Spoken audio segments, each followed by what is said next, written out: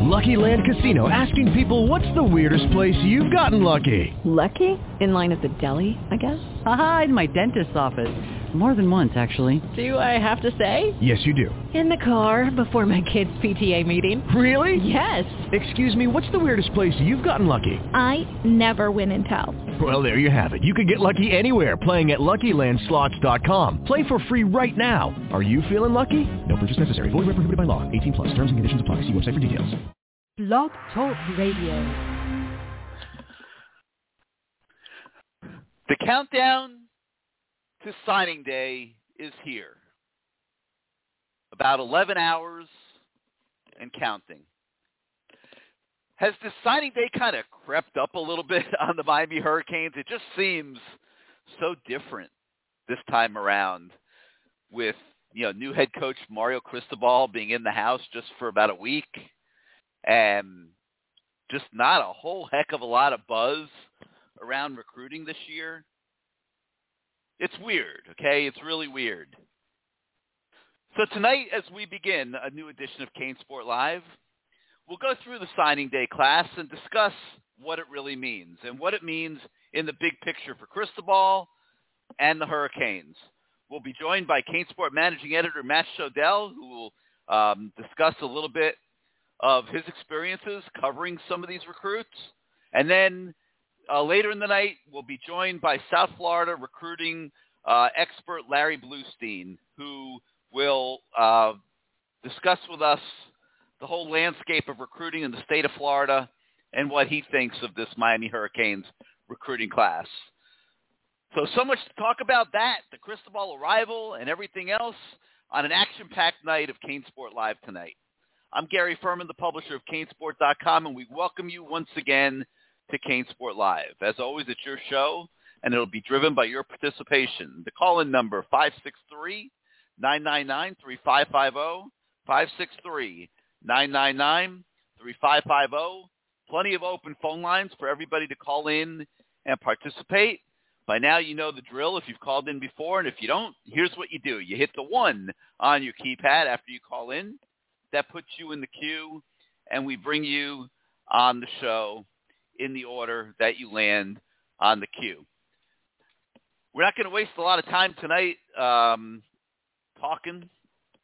We're going to let you get to your questions, see what you have to say. Like I said, we'll have Matt Shodell and Larry Bluestein on as the night goes forward. We'll talk a little bit about this signing class. So let's begin with your phone calls. Again, the number 563-999-3550, 563-999-3550. You hit the 1 on your keypad if you want to come on the show. And we're going to kick off tonight in the 845. You're live on CaneSport Live. Gary, I'm back where I should be, number 1. Number 1, man. That's where you belong, Greg. How you doing this evening? I'm good. How are you guys? I just got a couple quick questions. If we didn't get Mario, what the hell kind of recruiting class would we have? Like 3 people? No, truthfully, it would be very similar. I'll go through it here in a minute, and Mario made an impact on a couple of these kids. I think that maybe like a Nigel E. Kelly, who I expect to drop to Miami tomorrow. I think Mario maybe had a role in closing that one. There's a couple other kids. We'll see what happens. Like a Cyrus Moss, possibly. If he commits to Miami, you could say Mario had an impact there. But for the most part, look, you get a job a week before signing day. You're not going to be able to do a whole heck of a lot. I mean, what are you going to do? Go after all the kids you've been recruiting for Oregon and say, oh, geez, for the last 2 years I've been recruiting you at Oregon. I was only kidding. Now I want you to come to Miami. It's hard to make that sales pitch. And, Mario took a shot with a couple linemen out in Texas, and it didn't appear to work out, unfortunately. But, he was able to hold together, for the most part, what was there. And now it looks like a lot of more kids than usual are going to wait to sign in February. So there'll be several kids to recruit in the second cycle. And then I think you're going to see him hit the transfer portal very, very hard. And player evaluation in the transfer portal is going to be a big key for this program this year. Okay. As far as this money that Texas was paying out to these players, is it going to come down to who's got the biggest bankroll? Is that how college football is going to work? I mean, it's ridiculous. I mean, hasn't it been that way, Greg? I mean, do you think this is new? I understand. I know that, Gary, but that's blatant. And who's telling you that Texas is paying them what they're paying them? Like, who's telling you this? Or are you just assuming? I don't know. I'm reading it all over the place. I don't know. Maybe I'm not saying they're not. I'm just saying that you're probably just making assumptions, though, because I don't know how you would know that. Okay. All right. Mario's got supposedly $8 million to spend on assistant coaches. Do you have any names that? How's Kendall Briles looking? You think we have a good chance to get one? I think they've spoken. I think Kendall Briles is a very live candidate for the OC job. We'll see what other candidates emerge. Mario very, very, very seldom just settles on a guy and hires him. You know, he likes to bring guys in for interviews, sit them down in a room with other staff members, put them through a pretty rigorous interview process. Like, he takes his coaching hires very seriously. I expect that to start happening after signing day tomorrow. I would think starting like Thursday, Friday, he would start going into overdrive in terms of putting together a staff. Who else is going to be on it? Obviously there's a few guys from Oregon. The receiver coach, McClendon, I think has a pretty likely chance to land on the staff. I would keep an eye on the defensive backs coach, Rod Chance. Certainly the strength coach, Aaron Feld. So, we'll see. In terms of who might stick from the current staff, I think Steve Field has a pretty good chance to stick. Probably as the tight ends coach, I would say. I don't know that that's guaranteed. Not out of the question that Mario might lean on him for another role in the program because there's a lot to fix, and he knows that he can count on Steve Field because Steve Field worked for him before. I have not really heard anything on defensive coordinator yet, other than some people have been bringing up the name Clint Hurt. I don't know if that would happen. He's believed to be ready for coordinator opportunities after putting his time in with the Seattle Seahawks for so many years, but don't really have a feel at this point for whether that would happen or not. So that's kind of where that is. I expect that to pick up a little bit in the coming days. And what about T-Rob? I believe T-Rob has a chance to stick on the staff as well as safeties coach. I do. We'll see. I mean, T-Rob's going to have opportunities. So I have not seen T-Rob, so I have not had a chance to ask him. I don't know what his personal agenda is in terms of whether he wants to stay and work for Mario or not. But I've heard that there's a reasonable chance that he might be asked to stay on the staff and that he would accept. Did you know that on the 2015 Alabama staff, there's 6 guys that are making upwards of $5 million as a coach right now? You got Mario, you got Lane Kiffin, Billy Napier, Mel Tucker, Kirby Smart, and the guy from Georgia who just took the Oregon job. Well, people know that Saban assistants know the blueprint, and that's very appealing to people, as it should be. He's the best coach probably in college football history when you look at his record, and or certainly one of the top couple. You'd have to go way, way back. I mean, and why wouldn't people be interested in guys that have been Saban's right-hand guys the last several years. They have the blueprint. What Mario Cristobal brought to Miami is the Saban blueprint. Trust me. There's not going to be a lot of difference between what they do at Bama and what they start doing at Miami. Well, I hope you're right. All right, Gary. Thank you. Have a good night. All right, Greg. Thanks for getting us started tonight. 563-999-3550. Hit 1 on your keypad if you want to come on the show. Let me take a second now and just run through real quick what we expect the signing day class to look like. I'll go position by position. Quarterback, Ja'Cory Brown looks like he's going to stick. The Canes have been recruiting him for a very long time. He's a Rhett Lashley recruit. Seems 100% committed to Miami and looks like he might have a bright future ahead as a dual-threat quarterback. So we expect Ja'Cory Brown to stick in the class. At wide receiver, we think Isaiah Horton from Tennessee will stick in the class. It's looking that way right now. He's been committed to Miami for a very long time. We're not so sure about Landon Ibieta from Louisiana. He's been committed to Miami for a long time, but things have seemed a little lukewarm lately as signing day has approached. He may be a little bit of a reach for Miami, but I say that, but at the same time, he's been getting a lot of offers lately. And LSU, which was an offer he was waiting for from the very beginning, has now offered, and we think that's where he ends up. We think he's going to be a defection on signing day, that he'll defect from Miami and end up signing with LSU. But we'll see for sure tomorrow. Other wide receivers to keep an eye on, I would say Kevin Coleman from the St. Louis area. He's down to Miami, USC, and Florida State. Now, he's probably not going to sign tomorrow. He has said that he is going to wait to announce until his All-Star game on January the 8th. Whether it's drama or he goes through with that, we don't know, but we do like the chances for Miami to eventually land Kevin Coleman whenever it is.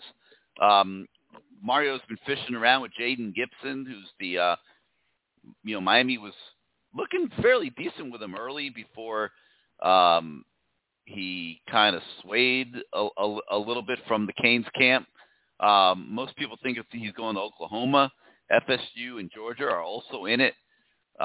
There will be a Cane hat on the table, so we'll talk about him tonight and include him on our list. Truth is, we are not expecting Jaden Gibson in this class. And then another guy that we're just that we've got on our radar a little bit is a kid by the name of Darius Clemens. You might ask why. He's never visited Miami. But having never visited Miami, he is listing the Canes in his top 5, along with Michigan, Auburn, Oregon, and Penn State.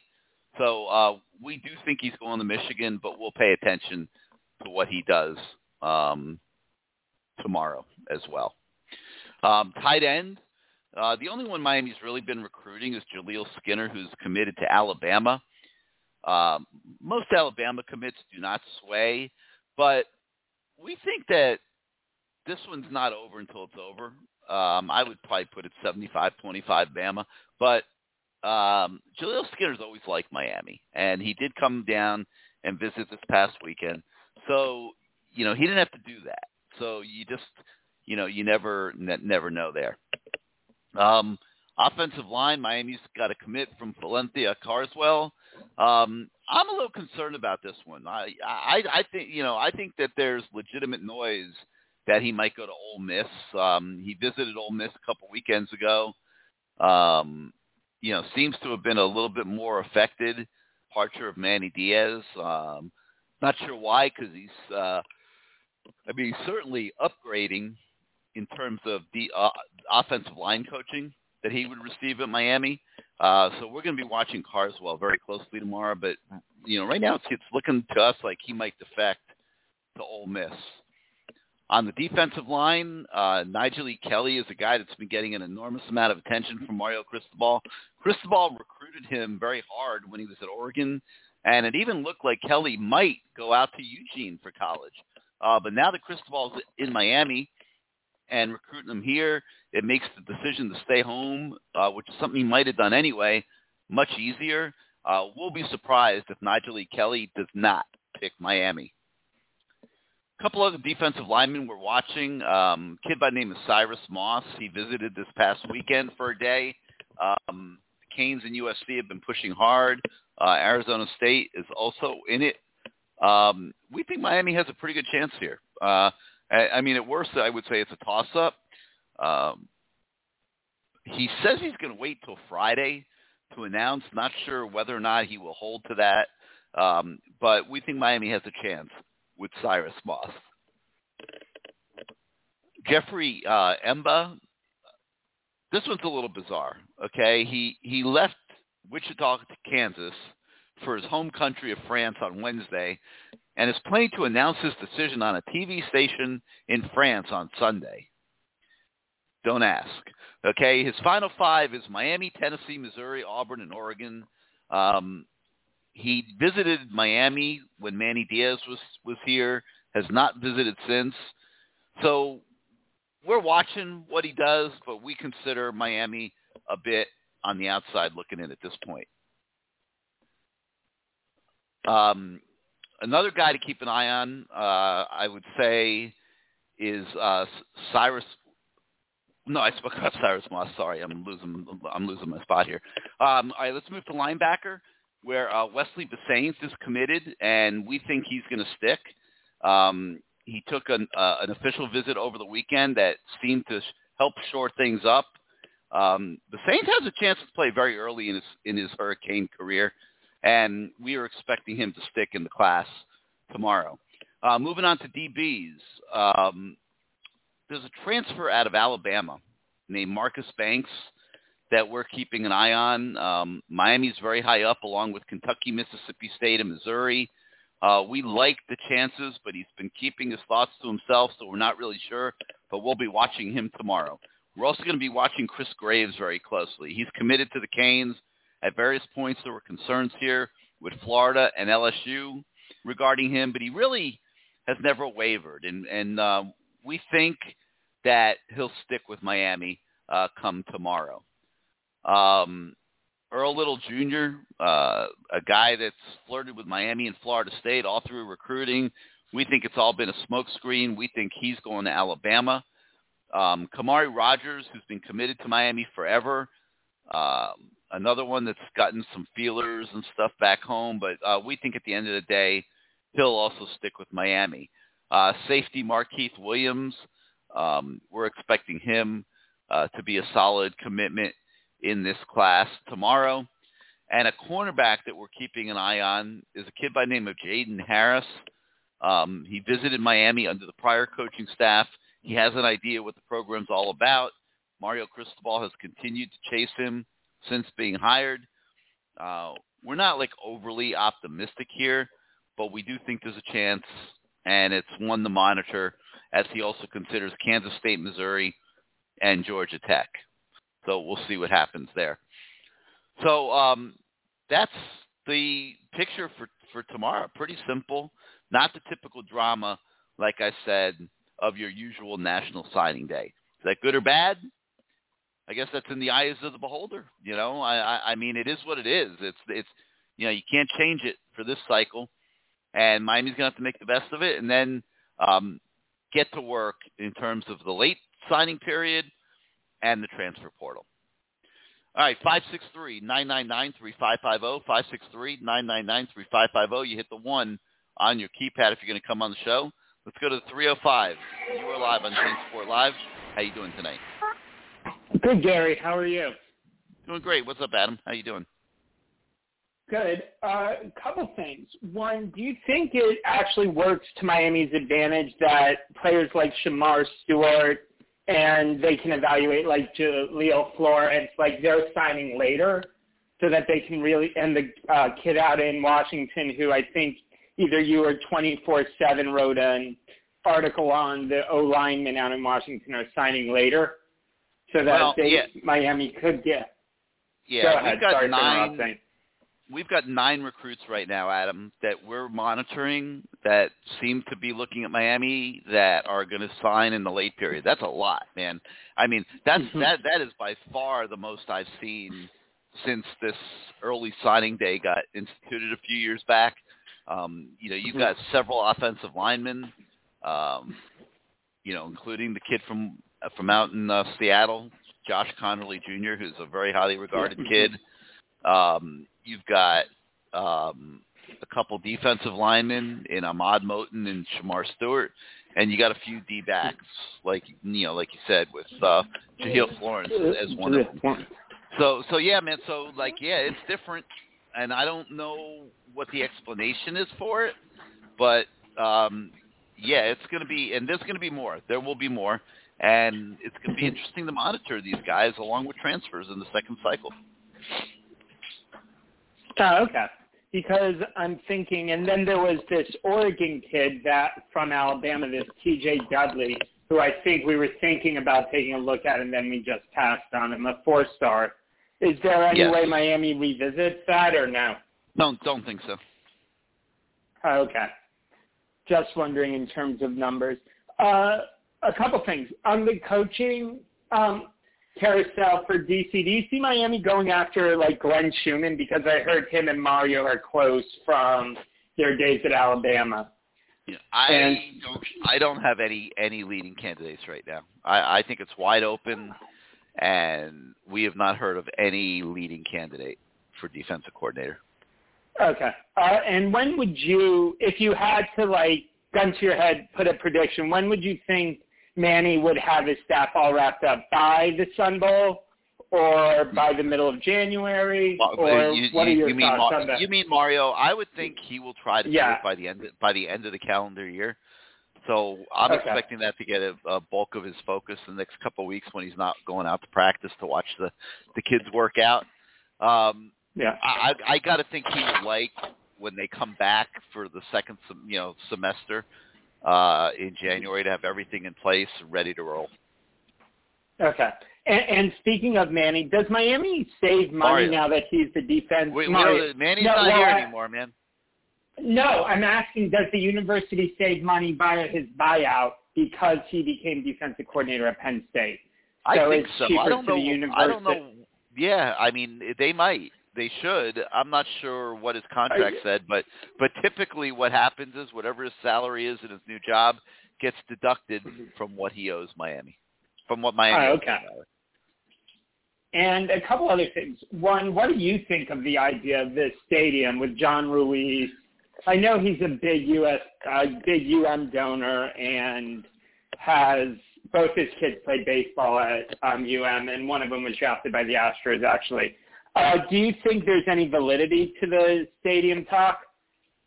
I think there's validity in his mind, and he could certainly afford to do, or at least we think he could afford to do what he's talking about doing.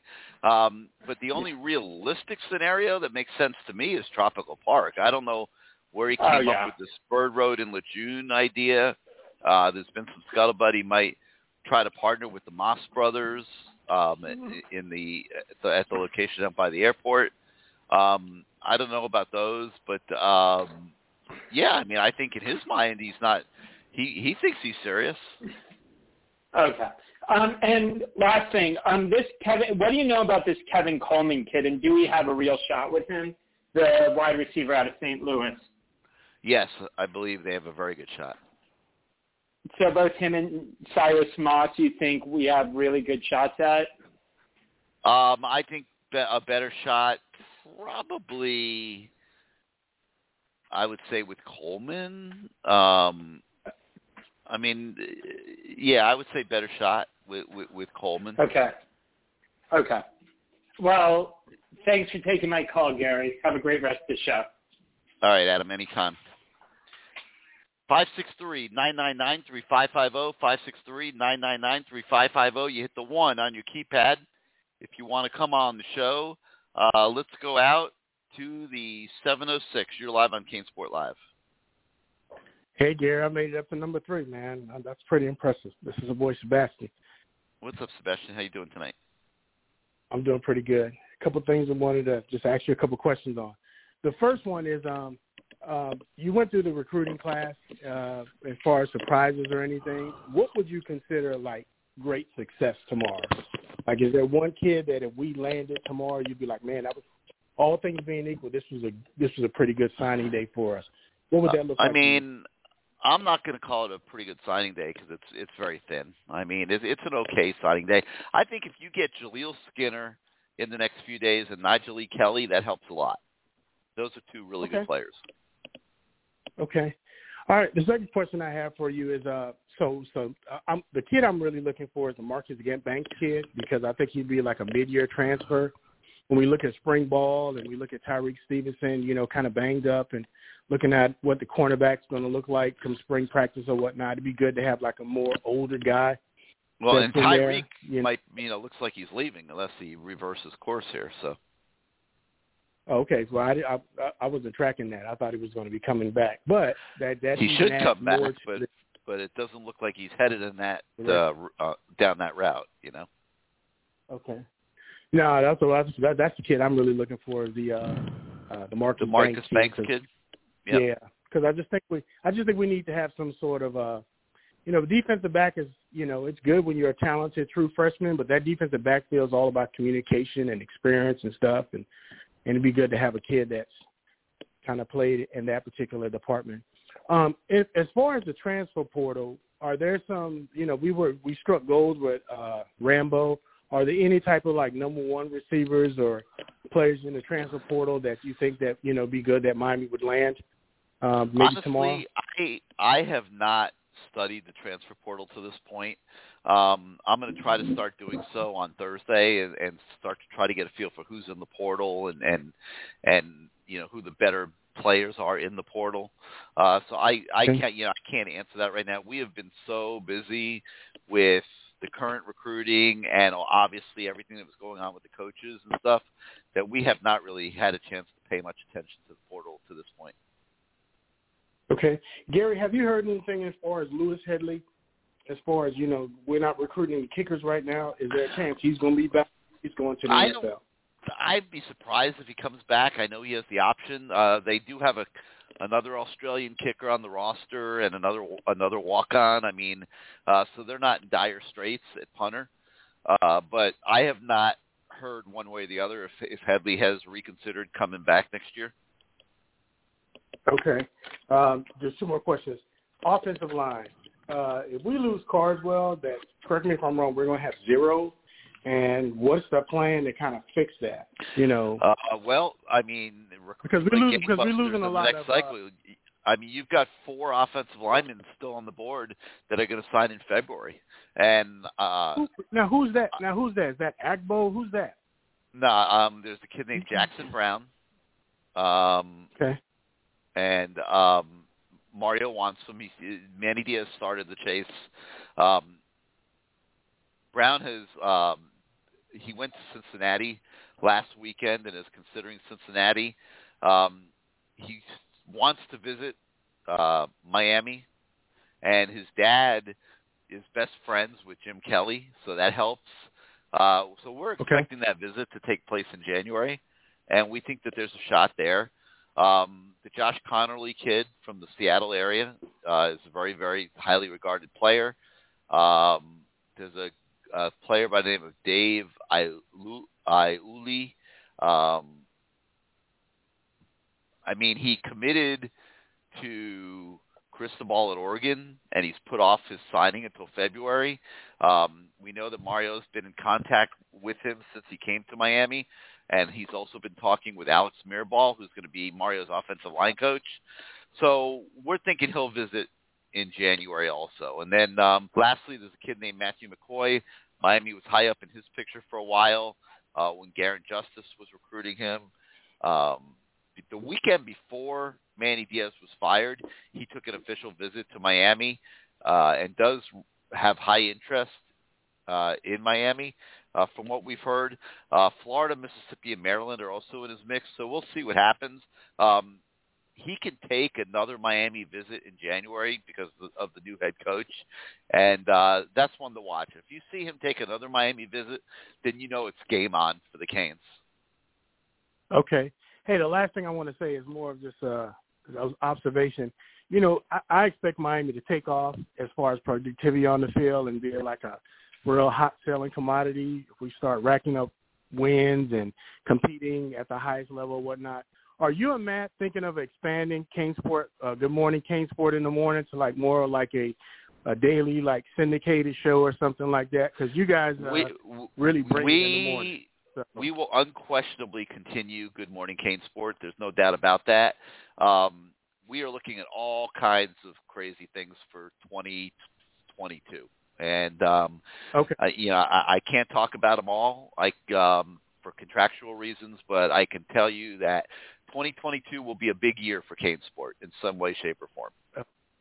And okay, we are well aware of how excited everybody is, and we're well aware of how things are going to blow up in certain ways and things like that, from a recruiting standpoint and things like that. And we will be locked, armed, and loaded.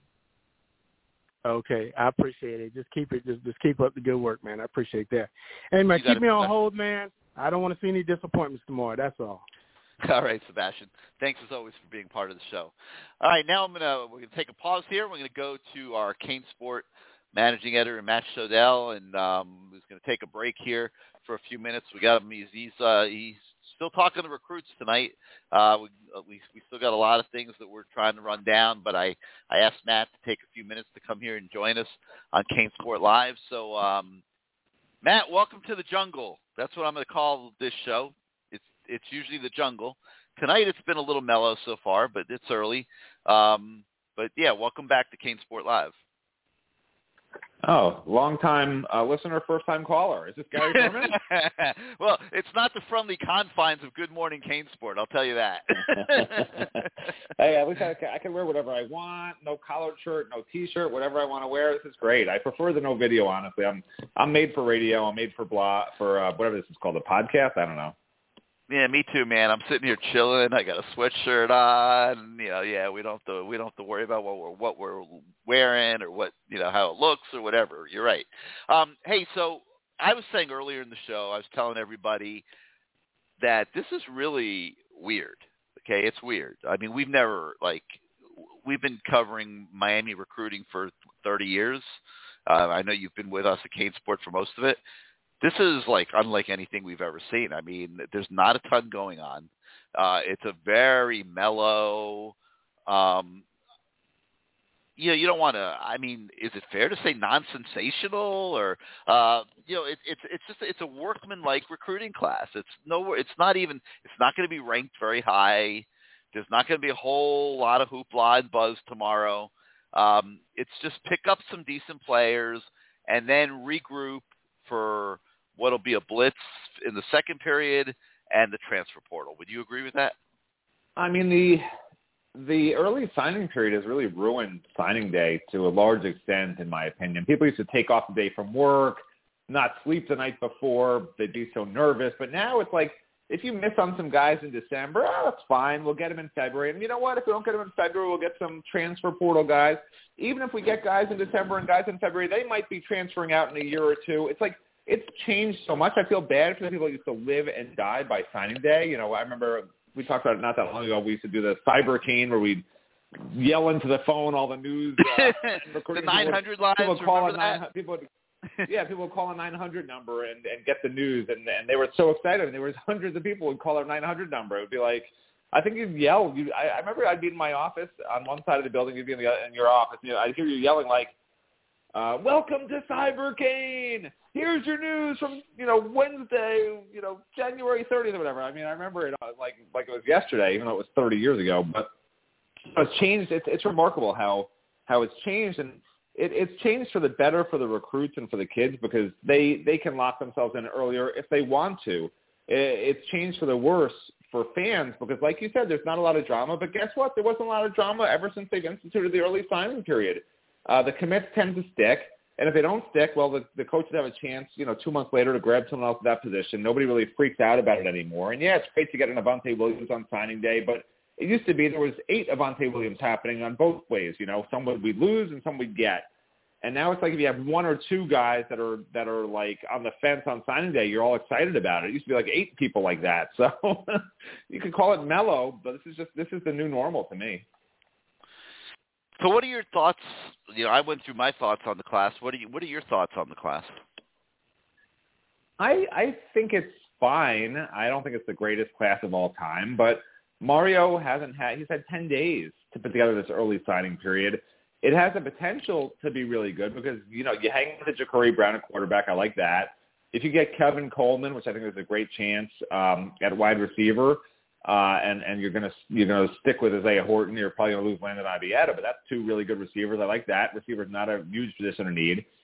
I don't think they get you Will Skinner. If they get you Will Skinner, I mean, this would be a home run offensive class to me, even without the offensive lineman in the class.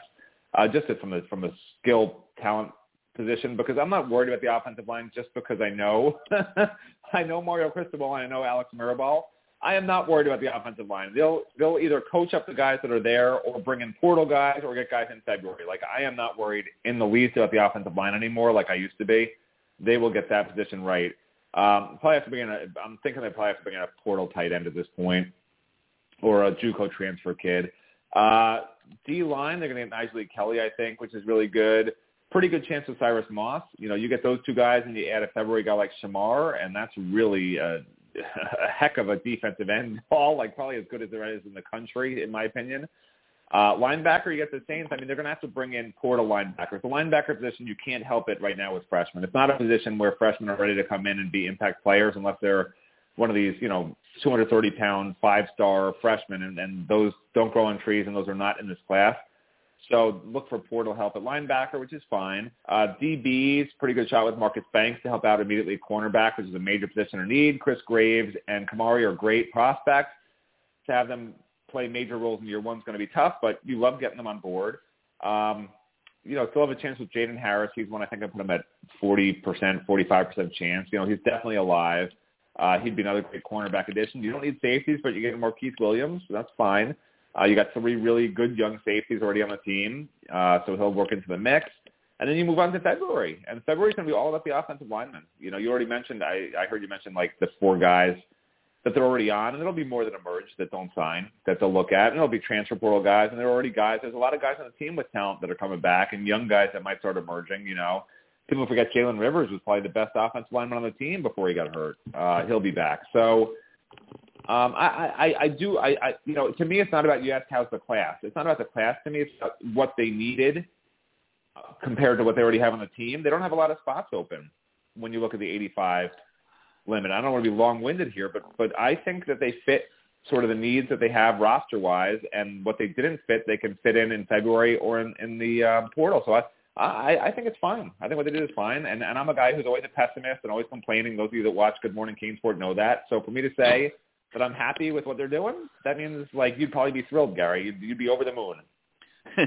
I'm always over the moon, but I think that there's more. I think there's more spots than meets the naked eye. I think that there's going to be a lot of movement on this roster. I think that the players on the team are going to get a very close examination from the new coaching staff and the new head coach, and I don't think Mario's not the kind of guy that's going to hesitate to bring a lot of new faces into the program, and he's not going to be afraid to tell guys that he doesn't think that they have a future in the program. So I think there's more spots to meet the eye. I don't know what that number ends up being. Obviously, it's not going to be real big tomorrow, but when you put it all together, what happens tomorrow with the late signing period and then the transfer portal, I wouldn't be surprised, Matt, if they end up somewhere close to that 25 number of players coming in this year. Well, then they got to jettison 10 guys on the current roster, which is possible. And I think that could happen. Yeah, it could. And if it does, I think it's because they're going to get a lot of portal guys. I don't think they're going to get 25 high-level recruits. I mean, they're going to get what they're going to get tomorrow, maybe hitting 12 or 13. You're not going to get another 12 or 13 high-level February signings. It just doesn't happen. There's a few out there. There's probably 3 to 4 guys I think that they could probably get that are very high quality in February. I don't want to see them reaching for Plan B and Plan C guys in February when they have a full year. Because like what you're saying, Gary, it makes sense to you, and it makes sense to a lot of people listening. But what maybe you're not looking at is right now, this is for next year, okay? For next year without the incoming class, there's 20 players who are going to be qualified as redshirt freshmen, okay? 20 redshirt freshmen. So if you talk about adding 25 more true freshmen, you're clogging up all that work. I included transfers in there. I didn't say it'd be true. So how many? Okay. So now I do agree with you more on that. I thought you were talking more about the signing classes in January and February combined. Yeah. So look, the less freshmen they bring in, the better, because they're stacked right now at redshirt freshmen and sophomores. And you want to bring in juniors and seniors because those are free scholarships to me, in the sense that those guys, when they become seniors and leave, that's your next wave of 25 that you can sign. And right now they have so many young players, and yeah, those young players are great, but it's really going to hamper what Mario wants to do in terms of recruiting. And he's such a good recruiter. He wants to reshape the roster, but it's very hard to reshape a roster when you only have 5 juniors on offense and 4 seniors on offense. I mean, those guys over the next 2 cycles, over the next 2 years, that means you have basically 9 guys over 2 years on offense to replace. Or you got to kill redshirt freshmen and sophomores on the team and say goodbye to young guys who, maybe haven't reached their potential, but can you give up on them that early? I don't know. Move to defense. You got 6 juniors and 3 seniors on defense this coming year. Next year, I'm talking about, not from this year, next year, as of right now on the roster. That's only 9 spots over the next 2 years to fill with defensive players in the portal and recruiting combined, unless you jettison freshmen and sophomores, which is why I'm saying to you, don't reach for plan B and plan C. They might have to jettison some. I hope his parents aren't listening. Who are you going to jettison? I'm going to bring. I'll go down. I can go down the roster. Elijah Roberts, maybe. There's a few of them. Wait, who did you say? I mean, look, the redshirt freshmen, you just don't know. Like you could say Tyler Johnson on Tariq Austin Case because they haven't done anything, but they're just entering year 2. Like, you can't give up on those guys and kick them out of the program. And then who do you get rid of on defense? I mean, Malik Curtis looked okay. James Williams, obviously no. I'm just running the list. Like, maybe Isaiah Dunson, but he's got a bright future. Brian Ballum, same thing. Chase Smith's going to be good. Corey Flagg is okay. Sam Brooks, maybe, but when he's healthy, he's good. Avery Huff doesn't get it, but he's a great athlete. You can maybe get rid of Elijah Roberts, but he did some great things. Chance Williams Elijah is fine. Roberts Jared Hunt, I'm going down the whole list. Jared Hunt you keep. Jafari Harvey you keep. Leonard Taylor you keep. That's all their sophomores. You don't get rid of any of them. So, where's the fat you're going to trim in the freshmen and sophomores? There just isn't. And he's going to have to be very creative with the numbers he's taking for juniors and senior transfers, because those, when you bring them in, like you said, there's 15 open spots. To me, don't take so many freshmen. Take junior and senior, transfers, JUCO kids, whatever you want to call them. And those are free scholarships, because when you replace those guys, you replace them with freshmen, and that's how you balance your class right now. And I'm sure Mario knows that. So I expect it to be very heavy in the portal, not go plan B and plan C and freshmen in February. I would look at the line of scrimmage for starters, okay? I would look at a guy like Alan Hay. I don't think has any chance to ever play here. I think Thomas Davis came in very small and light, and, he's the guy that I don't know if he'll ever catch up. That's 2 guys right there on the defensive line that I would certainly include on the list. I mean, those guys just got, I don't think just got here. I understand that's a little rough. But if they're not supposed to, you're going to kill yourself. You jettison that kid, you kill yourself at Chaminade. I just look. It's going to be very. It's a very slippery slope. I'm just throwing out names of guys that I wonder whether they'll ever play. I understand. It's going to be very interesting to see what he does. That's for sure. I think you got some linebackers that have very little, chance to play. Maybe I'm reaching because they're so young, but I don't know how well thought of Johnson or Troutman were this past year. Troutman's tiny, but he can play, and Tyler played a little bit at the end. He's going to look. He's he's Shaquan's brother. He's going to grow into a pretty good player, I think. But you're right. They have to make decisions. They don't have if they're going to get top tier guys in the next 2 classes, they're not going to have a choice.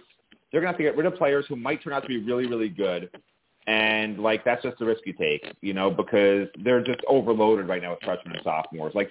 There's too many guys in those 2 classes right now because of the COVID numbers to compete with each other. Some of them are going to probably want to leave anyway, because when they're in backups as juniors, they're going to, say, hey, I'm behind somebody, I'm not going to play. They'll leave on their own. But, to jettison them right now for this year, I don't see it happening necessarily with a lot of them, except maybe some offensive linemen.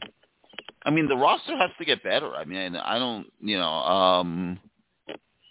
I think some of these guys on the offensive line that are way down the depth chart. I think the offensive guys will get rid of. I get rid of maybe tight end. I know is a horrible numbers wise, but like Mammarelli and Hodges, I got no problem getting rid of either of those guys just because of their. Mammarelli has looked good, but injury prone, and Hodges has his personal problems. And then the O line, El Gamble, I could see going. John Campbell even I could see going, and certainly Cleveland Reed and maybe even a Traore. There's offensive line numbers you can get rid of and maybe replace them with defensive numbers if you needed to. Generally you want to keep your offensive numbers pretty even because right now they have 34 offensive players and 33 defensive players coming back for next year, and that's a good balance. But they may not have a choice but to take some of these offensive linemen off the team and replace them with defensive guys until they sort of know what they have with the younger defensive players.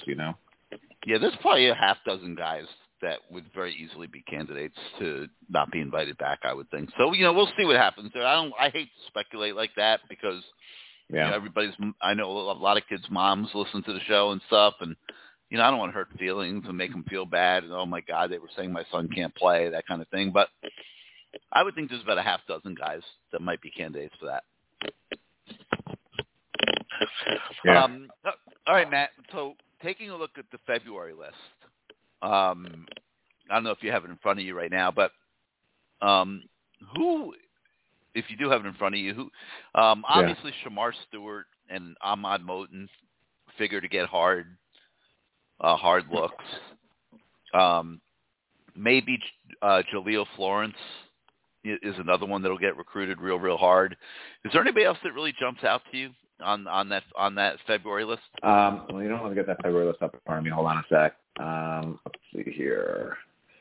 The ones in February that I would, think they would like to take, the kid who you can't pronounce his last name from Dave Yulee, who was committed to him at Oregon. I think there's a really good chance with him. I was texting with him today, and I haven't called him yet. We've been so tied up with just, if you guys look at the front page today, we've been writing stories nonstop all day, just tracking down coaches and signing day times and trying to figure out what the hell's going on and talking to sources and this and that. So I've been texting with Dave, and it sounds like he is really interested in Miami, and he's going to visit in January. And he did commit to Cristobal. He loves Mirabal. So, he said he's talking to Mirabal all the time, and he's getting texts from Cristobal all the time. So I think that would be a great take for Miami. Offensive guard, a really good interior guy. I could see him playing really early here. So that would be great. The other offensive linemen, I don't know. I don't have a strong feeling on the other three that you mentioned, Brown, Connerly, and McCoy. Defensive line, I think they got to try to get Moten and Stewart. I think they will get Moten. As for Stewart, man, I would love to say they're going to get Stewart. It makes sense to me they would get Stewart. They're making these changes, but the key there is going to really be what happens for the defensive line coach and what happens with the defensive coordinator. And I've talked to Shamar several times, and he doesn't do that many interviews, but I have talked to him several times. And I've been talking to a source really close to Shamar, and you could call him a mentor, I guess. And what I'm hearing consistently from them is they're trying not to pick a coach and trying to just pick a school. But to me, how can you not look at who's coaching you at the time, especially on a new staff where the guy's going to be there for a while. That's really the benefit. That's why you really get a bounce usually from having a new coaching staff is, the kids know, hey, this guy's going to be around for at least 3 or 4 years. He's just starting out to build the program, and I can be a part of it. And I'm his guy and not some prior, coaching staff's guy. So that's really where you get that bounce. And that's why it's almost a shame that Mario only had 10 days and really was very little help from assistant coaches to get this thing going. It was just bad timing. But with Shamar, they'll have all of January to work him. Yeah, what's that? I agree. I think it helps Miami the longer it goes. I don't think it hurts them. Yeah. So, Shamar, look, right? It's signing day with tomorrow. It goes to Texas A&M. But I see Miami winning out for sure. He's got a lot of friends on the team. That's going to be a huge one. And then at cornerback, they definitely need some more help. Hey, just one thing I want to throw out on Shamar while you're on that one. Keep an eye on Mario's staff, because if he can get James Coley on this staff, then Coley's been recruiting Shamar to Texas A&M. I think that would even more so increase Miami's chances of getting Shamar Stewart. Oh, no, if they get Coley, I would argue that would actually seal the deal for Miami. I think that's a big reason he's so hot to trot on. Maybe I shouldn't say. I don't know. That's an old saying. Texas it's Texas A&M. But yeah, I mean, again, we got to just wait and see. So it's going to be really interesting to see how they fill out the staff. I know Mario loves great recruiters, and James Coley's a great recruiter, so it would be a great fit. But yeah, that's going to be a really interesting battle to see what happens with Shamar. All right, Matt. Well, we will let you get back on the phones and keep tracking guys down. Thanks for coming on here for a little bit on CaneSport Live. All right. Thanks for not making me be on video. I can just sit here and talk on the phone like a normal person. Yeah, you get the night off from video. No good morning. I'll take that. No Good Morning CaneSport tonight. All right, Matt. All right. Matt Shodell. Good luck rest of your show. You got it, Matt Shodell, everybody. Yeah, so a lot of interesting stuff here, but again, this is not your typical signing day tomorrow. And normally we've got drama and intrigue, and not a ton of that this year. All right, 563-999-3550, 563-999-3550. You hit the 1 on your keypad if you want to come on the show. Let's go out to the 305. You're live on CaneSport Live. Hey, how you doing, Gary? Hey, what's up, Shamira? How you doing this week? You know what? For the first time I could talk to you in the last, maybe 6 or 7 years, I'm actually in really, really good spirits. This was a rough year for me with, yeah. I mean, I ragged on this whole football program basically from the start of the season since I was in Georgia for the Alabama game, and I knew that this needed to be changed. So I'm just for the first time just really excited about and I just heard you talking to Matt about stuff.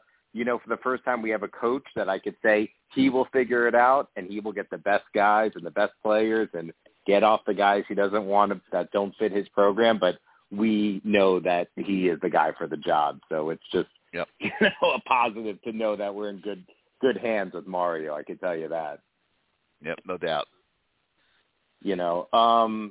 I wanted just to bring up a few things. I know that it's mostly a recruiting show tonight, but obviously we can only talk about the same guys so many times. Yeah, no, there's a few. You can certainly bring up other stuff. Yeah, there's a few things that just boggle my mind just a little bit that I've been seeing on obviously the last week or so on Twitter and social media was a little crazy with Mario. So happy to get that out of the way. But just these guys, when I hear about building this stadium and all this stuff going on, I mean. I think it doesn't even make sense. I mean, let's just get over the fact that the Orange Bowl is gone. It was the best place ever. We've moved on from that. There's not going to be another Orange Bowl. But Miami plays currently in Hard Rock Stadium, which is the Rolls-Royce of stadiums. And it's proven that when you have a good game and you can get people in the stadium, it's a pretty good atmosphere, i.e. the Notre Dame game. Why in the world would you want to build a 50,000-seat stadium closer to Coral Gables? Who cares? There's maybe 8,000 undergrad kids at UM. So who even cares about that? And it's not going to compare to Hard Rock Stadium. So why would you even want to do that? I don't think it's even possible. And who would even want it? But I'm just saying I don't even understand the argument. It's just something that just doesn't click with me. And maybe I'm wrong, but do you agree with me?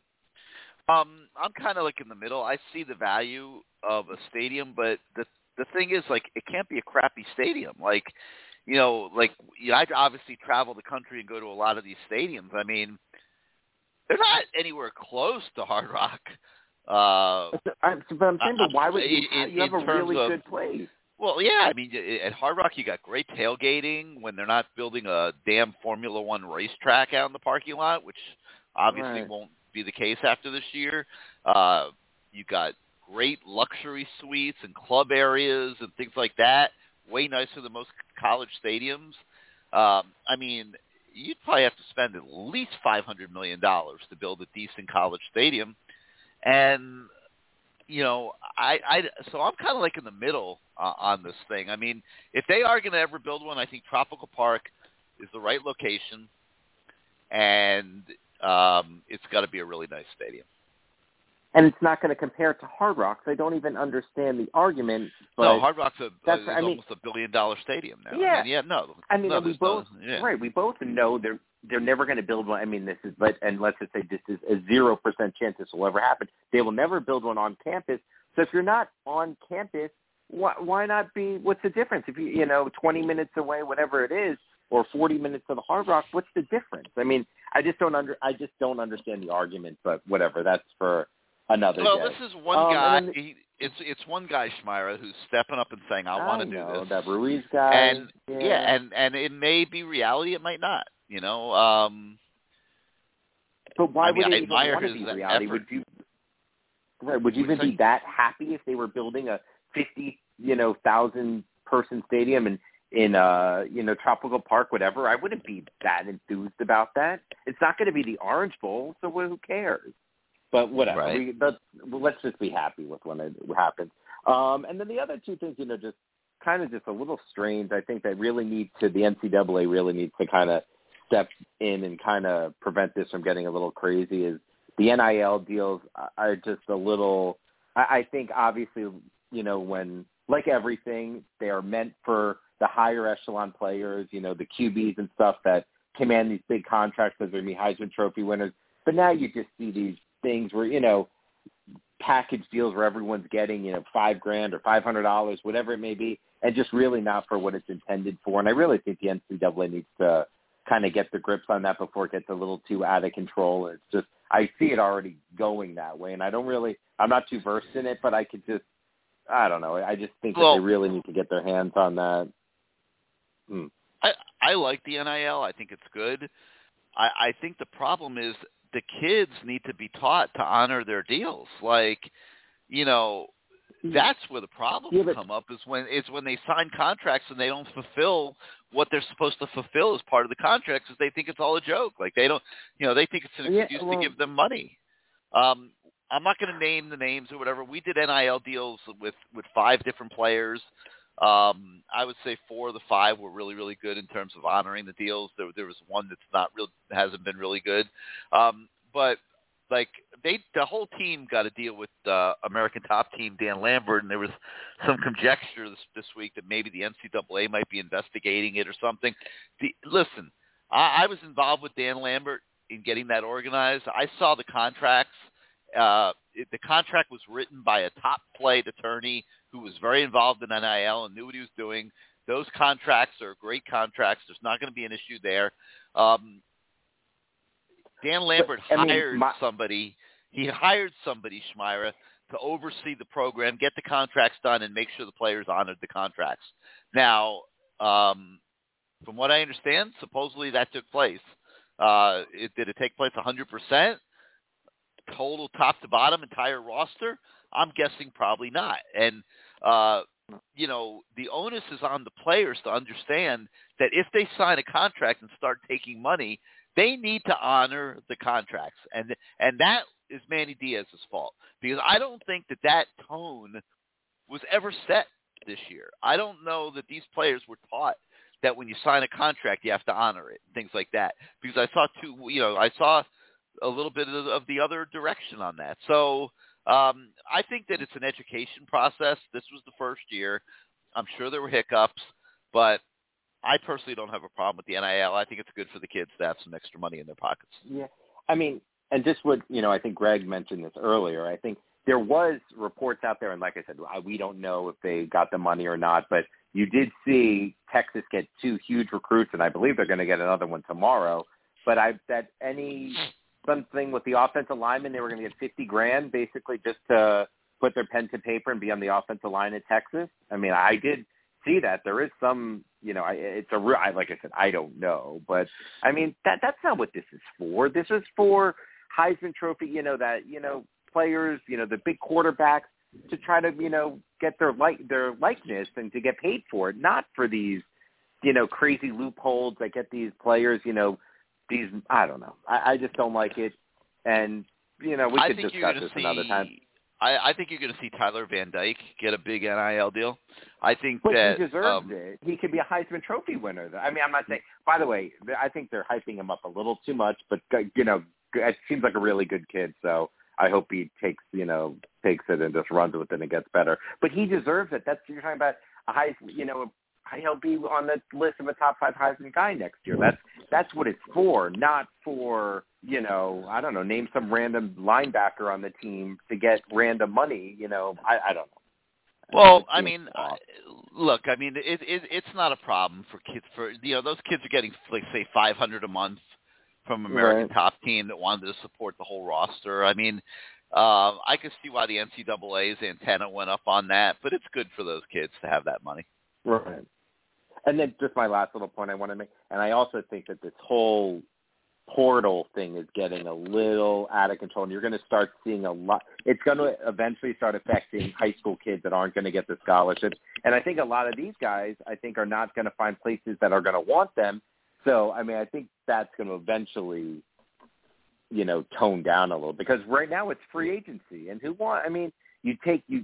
coaches spend years recruiting these kids, and all of a sudden they jump in the portal a year later. I think you're quitting on your team for the most part because you're not starting. What is that? I think that's not what what it was really intended for. I liked the rules before that. As a grad transfer, you could leave, and then I think you should have to sit out a year if you're going to. You're not honoring your contract. Basically, you're getting, and I think everything, like in today's days, are just giving kids an easy way out of things, and I don't think that's what it should be. But I guess that could be debated.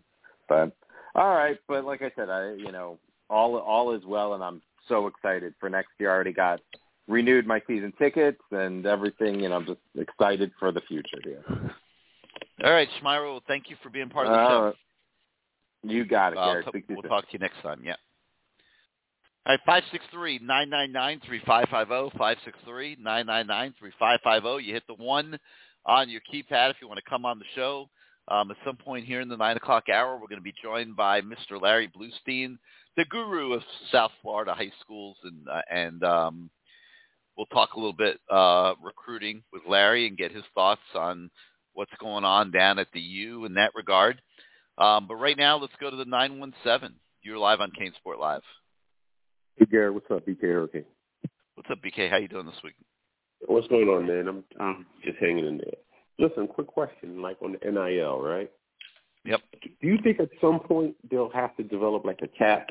Because these numbers will really start getting out of hand, and it will start to give, certain teams an unfair advantage. Like, okay, Texas gives me, I'm just throwing out numbers. Texas gives me $150,000, and Alabama says, well, listen, kid, come here, we'll give you $200,000. Yep. I don't think you're wrong. I think that's already happening. I just don't see how you could set a cap. I think that would be open whoever was trying to set that cap up to lawsuits. I mean, how do you restrict what somebody's able to make? If kid A is able to make $1 million, what do you just tell them the cap's $100,000? I mean, you can't really do that, Well, let's just say, like this whole thing is stemming from NIL, right? Name, image, and likeness, right? So, yep.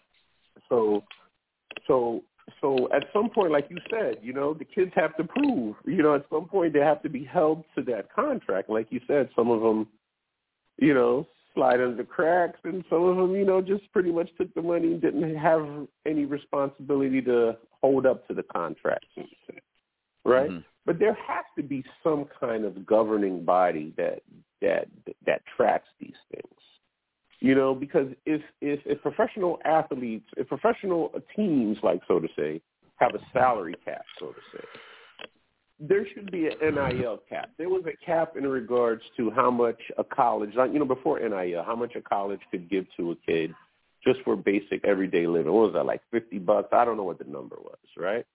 Mm-hmm. I think, before this thing gets out of hand, it's like there has to be some form of cap. I don't see how they could legally do it. I don't see how they would legally do it. I really don't. Well, it's bad enough that, like the market is already set for college coaches. Half of them are getting paid more than NFL coaches, which may be pretty good because it gives them no incentive to go to the NFL unless they have a dream of winning the Super Bowl. But no more leaving college to the NFL for the money, at least. They're getting paid enough in 2 years, and you're Mel Tucker, and you're getting, what is he getting, $9 million a year, $10 million, whatever the number is, a ridiculous number. He hasn't even proven himself as a coach yet. Right. Yeah, that was irresponsibility by Michigan State. It really was, because it created a new salary scale for coaches around the country, and like That's in what some they cases, did. They set the market. Yeah, like Mario Cristobal probably would have been a $6 million coach before the Mel Tucker deal. He became an $8 million coach, and that's really what it did across the board. It just drove up salaries. Great for the coaches. And that price. Yeah, it's great for the coaches. Never going down. Just going to have a lot of college teams with a lot of average coaches making $10 million, $8, $9, $10 million a year. Didn't Florida State just give Mike Norvell an extension? I'm not sure. I didn't see that. They gave him an extension. Yeah, extension. I think he got an extension today. I was like, what for? What? What did he do? Mm-hmm. So, man, this whole thing is getting out of hand. But like the recruiting thing, I'm just waiting. I'm really not pressed for it. I'm really not pressed because I wasn't expecting much in regards to signing day. I'm more looking forward towards the transfer portal, and hopefully, they could evaluate some good kids that's in the transfer portal and pick some of them up. Oh, but last question though, I'm not sure if you noticed, how is Georgia keeping all them 5-stars, keeping them from transferring? And they're not even seeing the field. I mean, they're stacking 5-star DBs for the last 4 years, and they're just sitting on the bench. Yeah, I don't know. I don't know how they get those kids to stay. I mean, Tyreek didn't stay. I don't know. I don't know. Can't answer that one. I mean, I was looking at their roster. I'm like, holy shit, how are these guys not hitting the transfer portal? Except for Tyreek. He was the only one that said, I think with Tyreek, it was more the fact that he wanted to come home. But, geez, these other guys, my goodness gracious. But that's it, Gary. That's all I have. Keep me on hold. All right, man. You got it. Thanks, as always, for being part of the show. All right. I believe that Larry Bluestein's on the line, so I'm going to go find him here in the queue. There he is, and let's bring him on that right now. The guru of South Florida and Florida high school football, and a guy that also follows his share of recruiting, and that's Larry Bluestein, who we always like to have on our show at least once a year, right before signing day. Larry, welcome back to CaneSport Live. Hey, how you doing tonight? Thanks, Gary. I appreciate it. Sounds like are you washing dishes there or something? There's a little crackle on your phone. No, that was, I'm not watching that. I'm trying to take it on so I can get off our speaker, and now we're okay. Now you hear me better? Yeah, that's good. So Larry, first of all, how are you? Obviously, high school football is coming to crescendo this week with the state championship games down here. Yes. Your thoughts just on the high school football season in general, I guess. Productive, for a lot of kids. Still, because of, COVID, we had a lot of kids that, for one reason or another, the games were canceled and a couple of them weren't made up. And, nowadays you're living off a point system. And every game you play and every opponent that you have is based on a point system. And that's why a team like St. Thomas Aquinas, when Plantation said they had COVID and couldn't play St. Thomas that week, St. Thomas had to scramble around, and that was their only loss. They lost to the number one team in the state, and Tampa Jesuit with Todd Bowles' son, who's a heck of a linebacker. It's been really a good year as far as that. Kind of uncertain South Florida-wise as far as colleges, because you have two new coaches in town, and a lot of these kids, were in line for Miami before.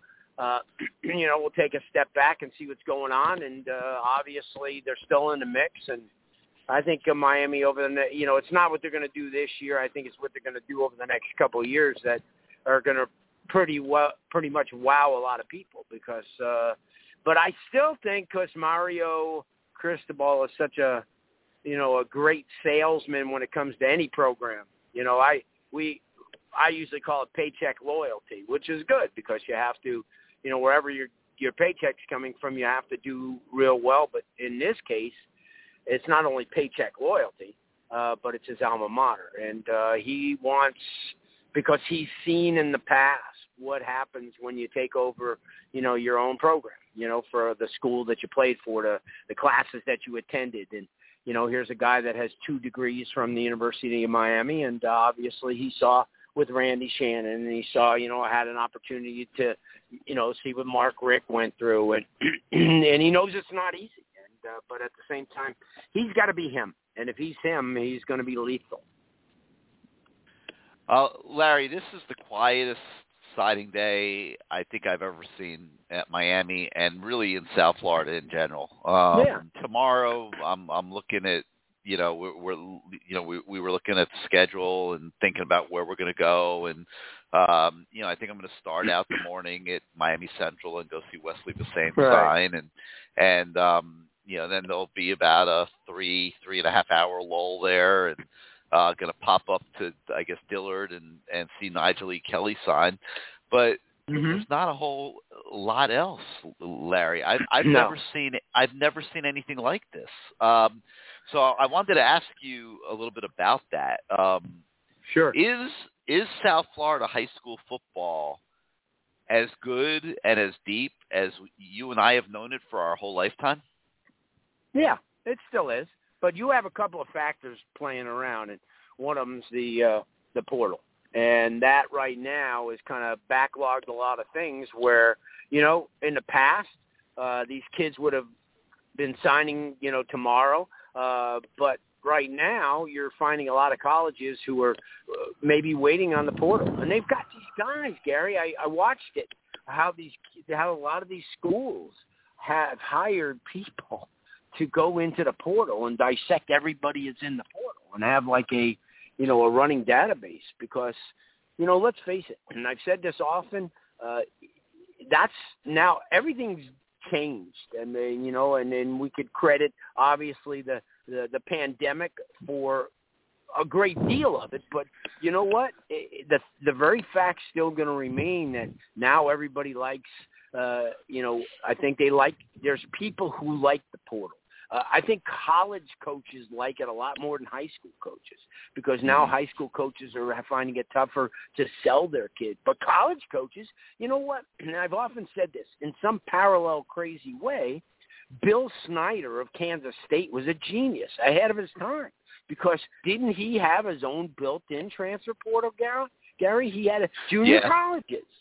And that's what it was. And I kept saying, and everybody criticized them. And every year they kept, how could you have 17 guys? And he had, and he won.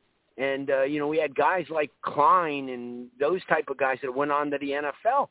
I'm just saying, that's going to be the wave of the future. It's just because kids get disgruntled, but I think there has to be, just like the name, image, and likeness, I think there has to be guidelines. You see, they all jumped in head first to this, and in the end, and nobody likes the NCAA because they're an authoritative figure. But at the same time, you need some of that. You need structure. I mean, listen, every college athlete, male and female, deserve to get compensated for what they do, and I'm never going to go against that. But at the same time, there's got to be limits. I mean, geez, Bryce Young may not even want to go to the NFL. What the heck? He's going to be making more at Alabama than he's going to be making, in a rookie contract. So, yeah, they got to kind of step back, and everybody, this is just us against them type of mentality, and it's kind of crushed recruiting. It really has, because me, Gary, I see a billion kids, but now I'm finding that I'm probably working harder to get these kids, in front of people. And, and everybody goes, well, mine has only got, 6-7 scholarships so far, or whatever the number may be. But the whole thing is Mario Cristobal, by sometime around February, is going to have a lot of kids. And they're going to be quality kids. It's not going to be a bunch of bulk. It's going to be good kids. I heard the name early on in the conversations, Justin Flo, but I haven't heard that name since. Yeah, we spoke to his dad. His dad told us he's more than likely to stay out on the West Coast. But There are others that will factor in with Mario. There's no doubt about it. There will be other kids at Oregon that want to come here. There's going to be February signees that are going to want to come here. Well, and they're not alone. I was just going to say the thing that's weird is just not too many of them are from South Florida. Right. You know, I saw a stat today. There's I think 13 Florida kids in the top 100 recruits this year, and at least 11 or 12 of the 13 are going to leave the state of Florida and go to school outside the state. And you know, it's just really, really weird what is going on right now, not just in South Florida, but really, you know, the whole state. And I think it just seems like there's a shortage of blue chip players in Dade and Broward County this year. Like there's just not a ton of the usual quality, we would say. So the question I would ask you, Larry, is how does it look for the next cycle and the one after that? How are the next 2 years shaping up in South Florida? Really good. I mean, you got, like you mentioned, Bain is going to be elite, top echelon type of kid. Certainly Brandon Innes from American Heritage Plantation, top-notch wide receiver who decommitted from Oklahoma. You have perhaps more wide receiver talent in the state of Florida next year than they've had in 10 to 12 years. Such elite. I mean, you have 10 to 15 elite type of kids, and it looks really good. But I wouldn't discount. You know, you say there's not that much talent now. You know, for this cycle, and there were. I mean, you got the Earl Littles, and you got all those kids like that, and the Kenyatta Jacksons, and players of that nature who were upper, you know, Ohio State, Alabama type guys. The whole thing is they're not going to Miami. Now, they could have easily gone to Miami, but Gary, you've been around this for a long time, and I could rattle off a trillion names, and I saw one of them tonight, Marvin Jones Sr., you know, that could have easily gone to Miami, but he didn't, and Derek Thomas could have easily gone to Miami, and he didn't, and Steve Hutchinson, and on and on and on, and it's been like that forever. It's just now what's happening is being magnified. And I think you're going to see less magnification now because you have somebody who is one of the better recruiters and the better closers around in Mario Cristobal. And then he is going to get a staff. And I always tell people like this. And this is what the kid Ja'Curry Burns said.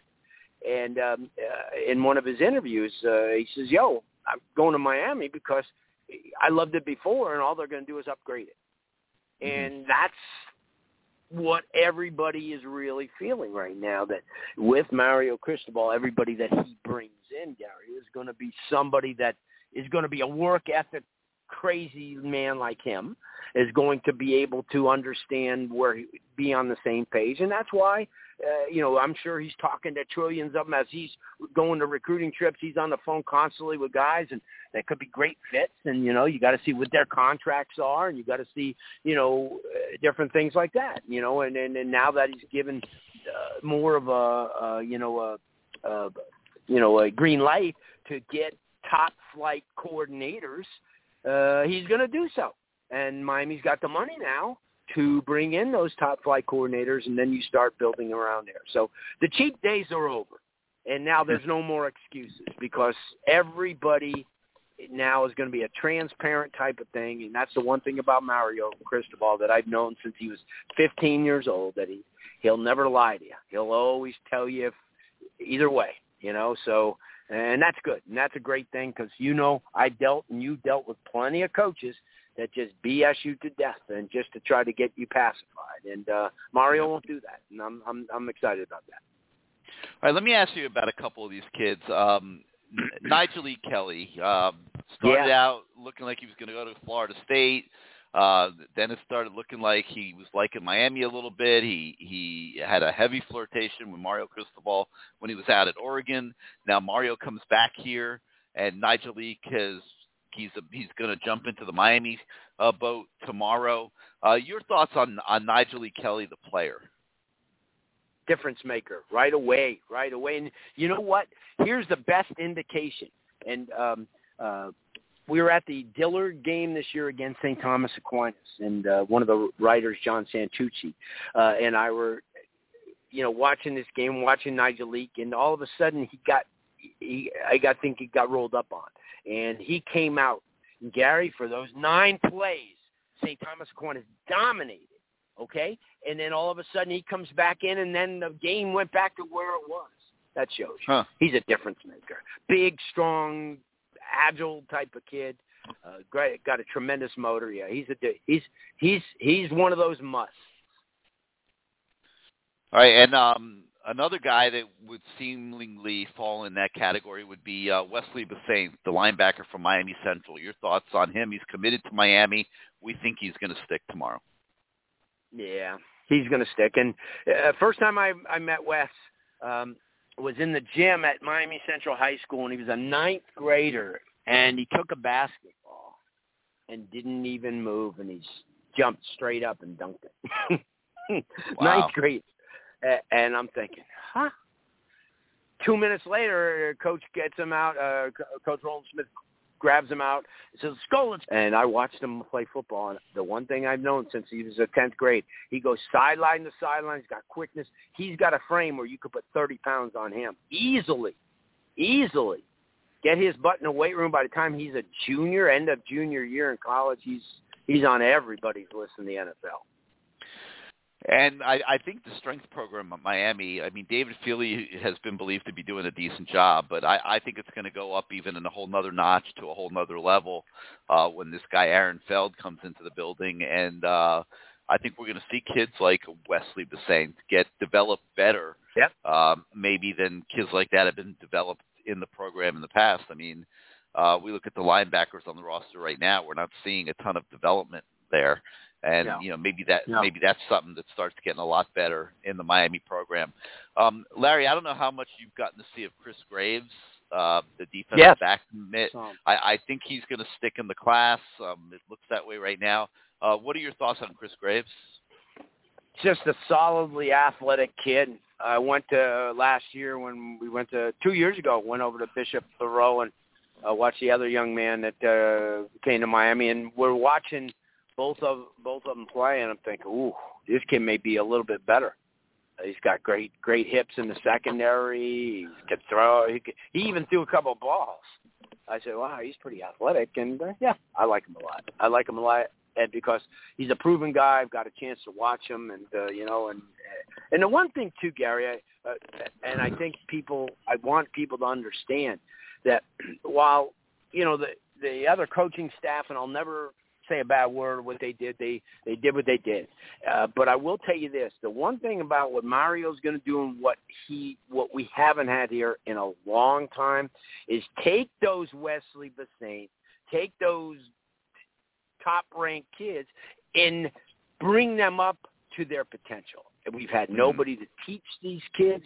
We've had nobody to reach down and reach every fiber in their body to bring out that 5-star, that 4-star, and you've got it now. You've got people that will work you to your strengths, and that's something that I think people don't understand. I don't think the average fan realizes.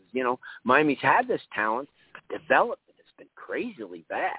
But now it's going to improve, and I know that for a fact it will improve. Because I know the product, I know the people, I know him, I know the people that he's going to bring here, and it's going to improve. And that's why Miami's going to be a much, much better team, taking nothing away from Manny Diaz or what Lashley did. Because, like I said, without Manny Diaz, we don't have one of the best quarterbacks in the country, and that's just the way it is. It's just. He's done some really good things, and now we move on. And I told you, the one thing about Mario, he's blind. He's got blinders on, and that's the way you want your head coach to be. And he's got no, like he said, I got to let the boys do their thing, out there, and let's win that Sun Bowl. And I'm going to take care of my business. And that's right. See, that's the way you like, because you know what? He's not. If he wasn't thinking about his own school, he'd go, the hell of it, I'll just take it over. Like that. And no, he wants what's best for the kids, and what's best for the kids is what they have now, and they've got the best chance to win the game against Washington State. And that's the thing, Gary. It's so important to have a guy who everybody kind of like stops and focuses on the things that he does, not just so much as, this or that. And, I'm going to wait till he loses 8 games. I'm going to fly a banner. Yeah, right. You'll be doing that for the rest of your life because nothing's ever going to meet everybody. And I hope I don't sound like a hypocrite saying this, because I have been critical of what's been going on in the program for many, many years, and justifiably so. I mean, this is it, Larry. Like, this is it. Like, you have a guy in the head coach's office. Oh, yeah, no more excuses, Gary. This is it. You're right. No more excuses. They got everything they wanted. Yep. They got everything. They got a great athletic director.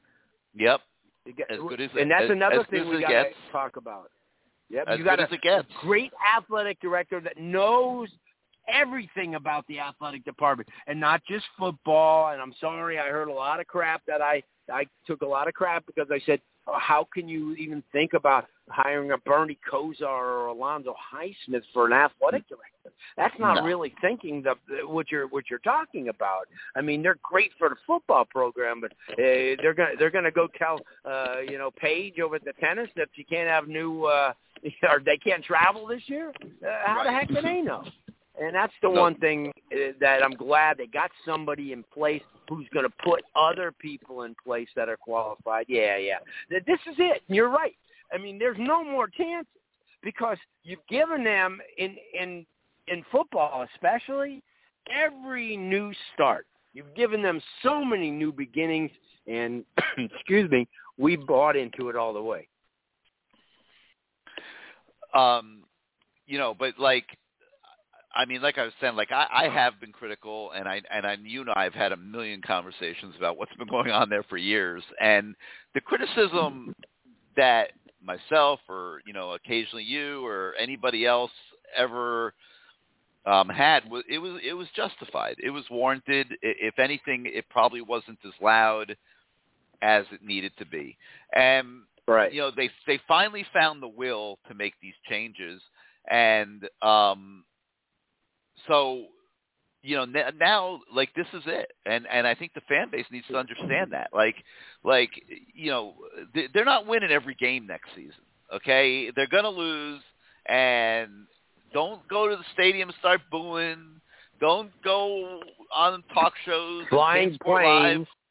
And start flying planes that the coach needs to be fired and this and that. This is Miami's best shot, Larry, and I know you agree with me. This is Miami's best shot to get this done anytime in the next decade. And, the fan base should be an asset to it now. This is not a joke. This is not a fly-by-night operation that's going to be going on there. It is going to be funded. It is going to have high-quality people working in that building in every area, in the weight room, player evaluation, dining, player diet. There's not an area of that program that's not going to be addressed appropriately. And, it's time to look at it a little differently, I think. And I'm assuming you agree. Yep. Well, yeah. And because of the fact that, where Mario came from, he pretty much had every amenity possible. I mean, they weren't afraid to throw out some money for their sports programs at Oregon. I mean, everybody knows it. But the one thing, like you said, I think he came here with a number of stipulations in his own head, and one of them was that they've got to do what it takes.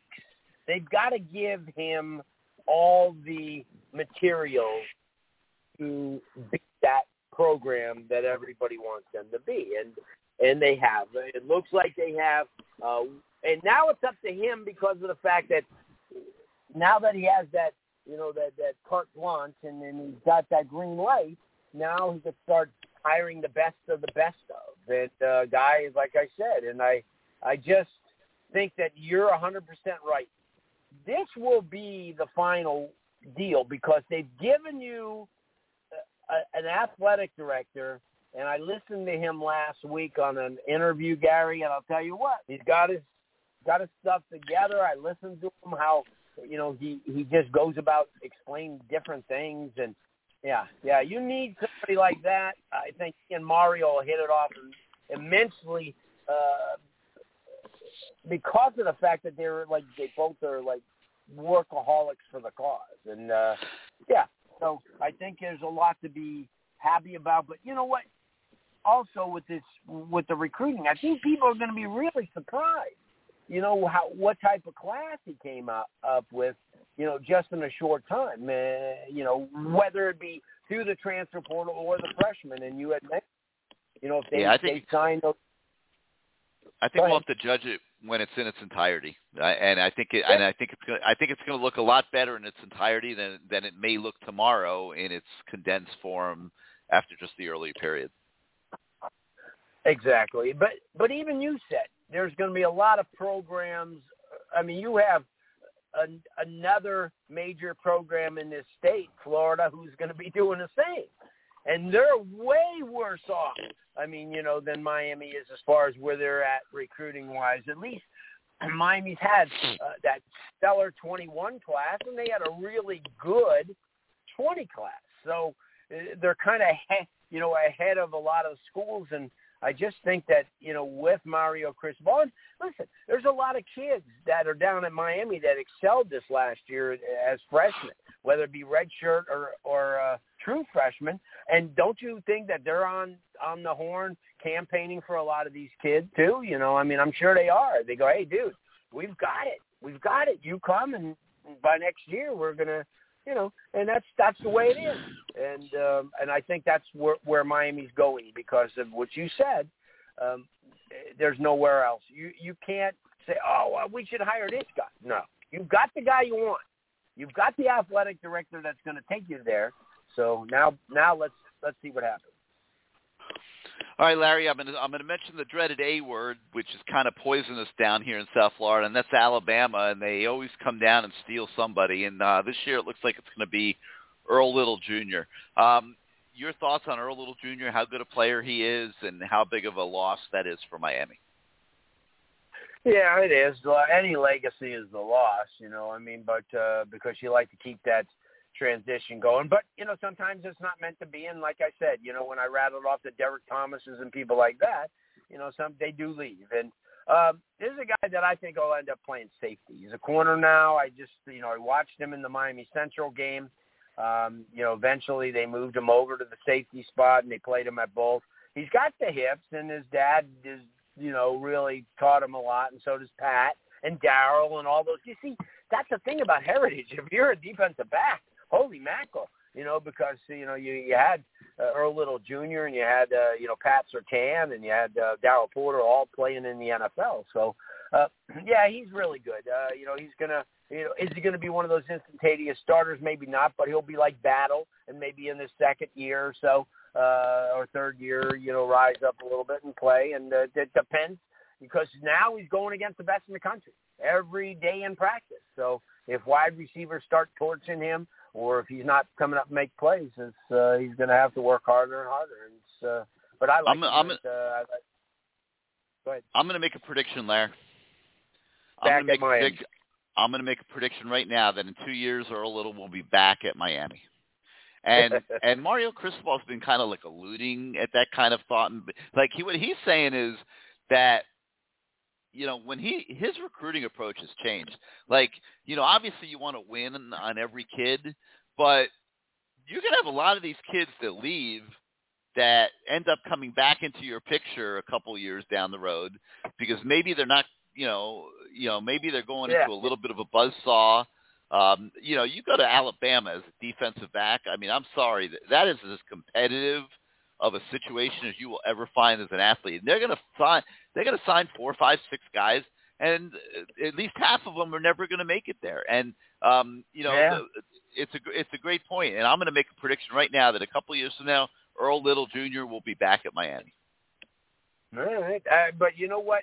And I see it's the same thing as like Rambo coming to Miami last year because the wide receiver room, how ironically is emptied out at Oklahoma, was easily one of the best in the country.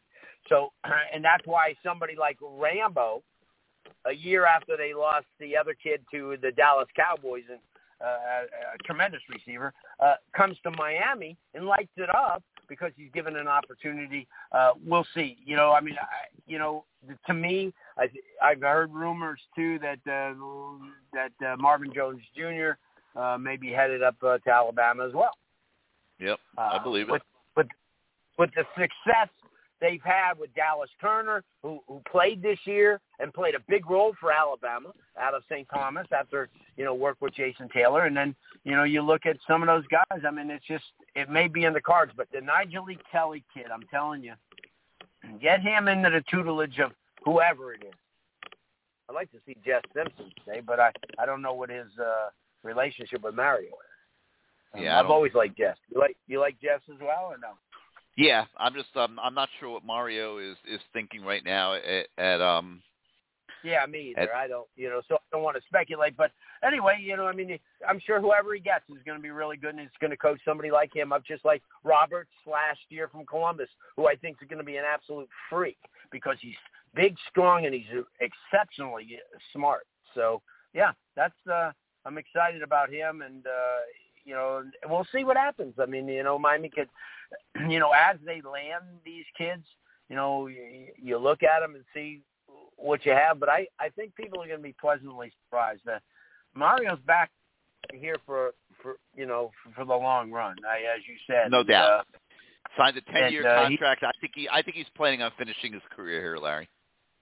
Yeah, that's a smart, and because certainly after he goes through this contract, and he gets anywhere near that money, he'll be able, and his fam, and that's another thing too, I guess family is so important, and now his kids finally get to be here full time and get a chance to see their cousins and, and know the family, and, it's all new, but it's a great environment, for them to grow up in because they know a lot of people. So yeah, you're right. And then, and then having Coach Maribel with him has been his right-hand guy forever since FIU.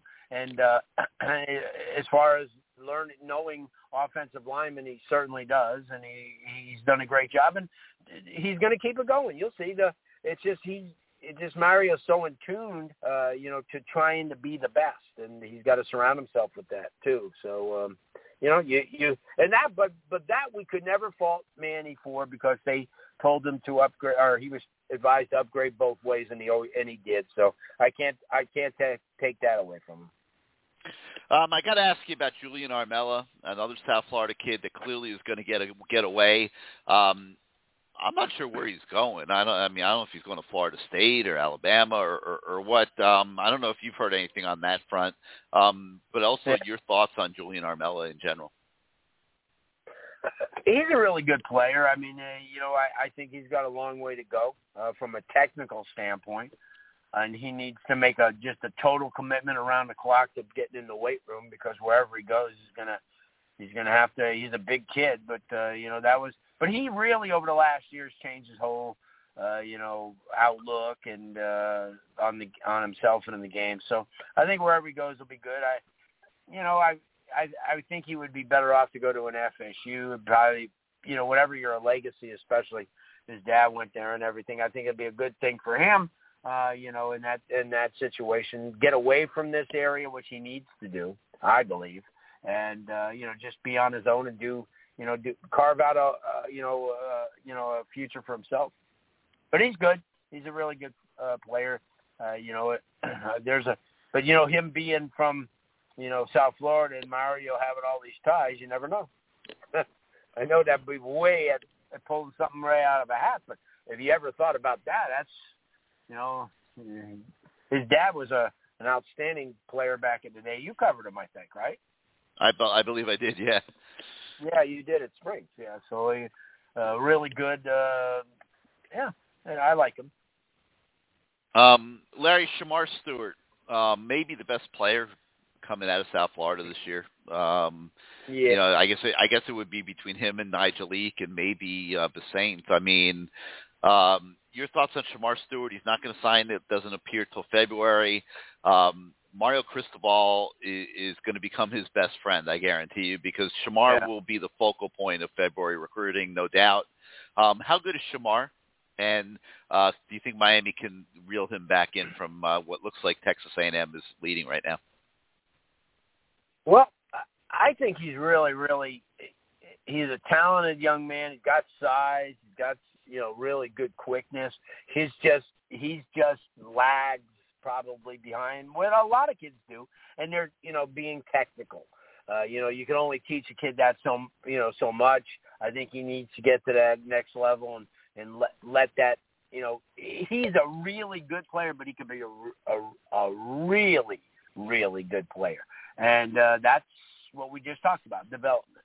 And I don't think he's what Nigel Leak is right now, because Nigel Leak's more athletic.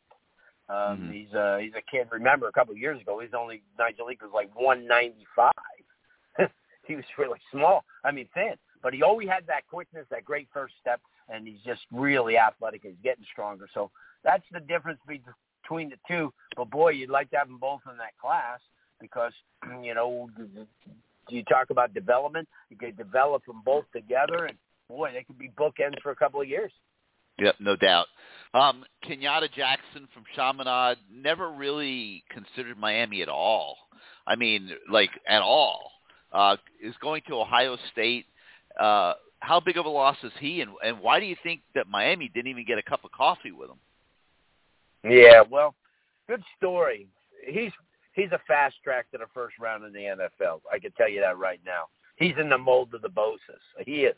You'll see. This kid just I watched him tonight. As you know, I went to they had that taping for the Nat Moore Trophy, and Kenyatta was one of the 4 kids that were in the awards, and I watched I've watched him 3 times live. He's a man-child, and here's the deal. He was a late bloomer who went to Everglades High School that really wasn't technically sound. His dad had to take him off the field as a freshman because he just didn't. He was embarrassed. This kid worked his tail off. Once he got to Chaminade at the end of his freshman year, he's worked like no other player in this area. He's a major loss. He's what Leonard Taylor was last year as a defensive tackle. Mm-hmm. And I watched him, I got to say, 4 times live this year. And I'll tell you what, he'll get to Ohio State. It's going to be awfully tough. I know they got kids, but it's going to be awfully tough to keep him off the field, even as a true freshman. All right, Larry, final thought before we let you go. What does Mario Cristobal need to do to get the state of Miami back? Obviously that's been the mission. Nobody's been able to do it. What does Mario need to do here to get the state of Miami back? Well, and that means that you're talking about being in the national championship hunt. And right now they've got to deepen this team. This team has no depth. Basically, other than running back, and we saw what happened this year when you were forced to use true freshmen, when you have depth on a team, and I've said this, I think you and I talked before, back in the day when Miami was good, whether it be in the late 80s or even in the early 2000s, when you went to a spring game and you walked behind the bench and looked at the names of the jerseys and you go, oh, man, I forgot they had him.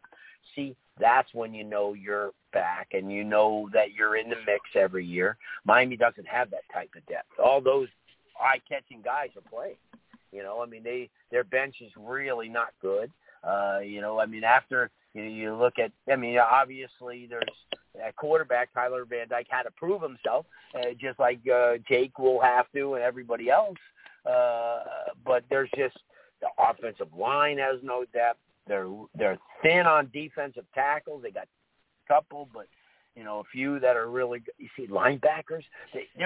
I don't think there was many teams with a winning record this year. And you look back in the NCAA that had a linebacking core like Miami did.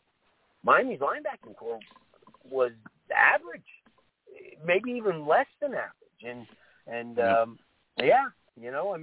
the thing. You were good in the secondary, and they had a lot, but depth issue is a killer, and you know that. And everybody else who's vying for that playoff spot, I don't care who it is, Oklahoma, Oklahoma State now is getting a lot deeper. Miami's got to get deep, and that's where that's where I say clean. If you know guys in that transfer portal, let's get them in. Let's get them in. Get as many as you can get in, and then what you do is then you start winning, you build things up, then you get your freshmen. And then you start, the Tracy Howards and the Duke Johnsons who were forced into playing as soon as they got here. You can't do that. That's not how you build a program. That's why Alabama's got these kids keep rolling up. Oh, there'll never be another guy like him or Tua or that. Come on. They're going to have, because they know the system. They know they're going to win, and they'll sacrifice sitting the bench for that extra year. And that's just where Alabama's and those type of schools. And Miami can get there, but they've got to build. They've got to stop, but not stockpile with just kids. They've got to get, people who can get in there and make a difference. And that's where I'm confident. I think that he's been the best recruiting type of head coach that we've had in a long time here. Mm-hmm. He's Larry Bluestein, everybody. Blue, I think we've taken enough of your time for tonight. Thank you so much for stopping by CaneSport Live, and appreciate the opinions and insight. And we'll see how tomorrow goes, and I'm sure we'll be talking again very soon. Good stuff. Thanks, Gary. We'll talk to you. Have a great night. All right, Larry.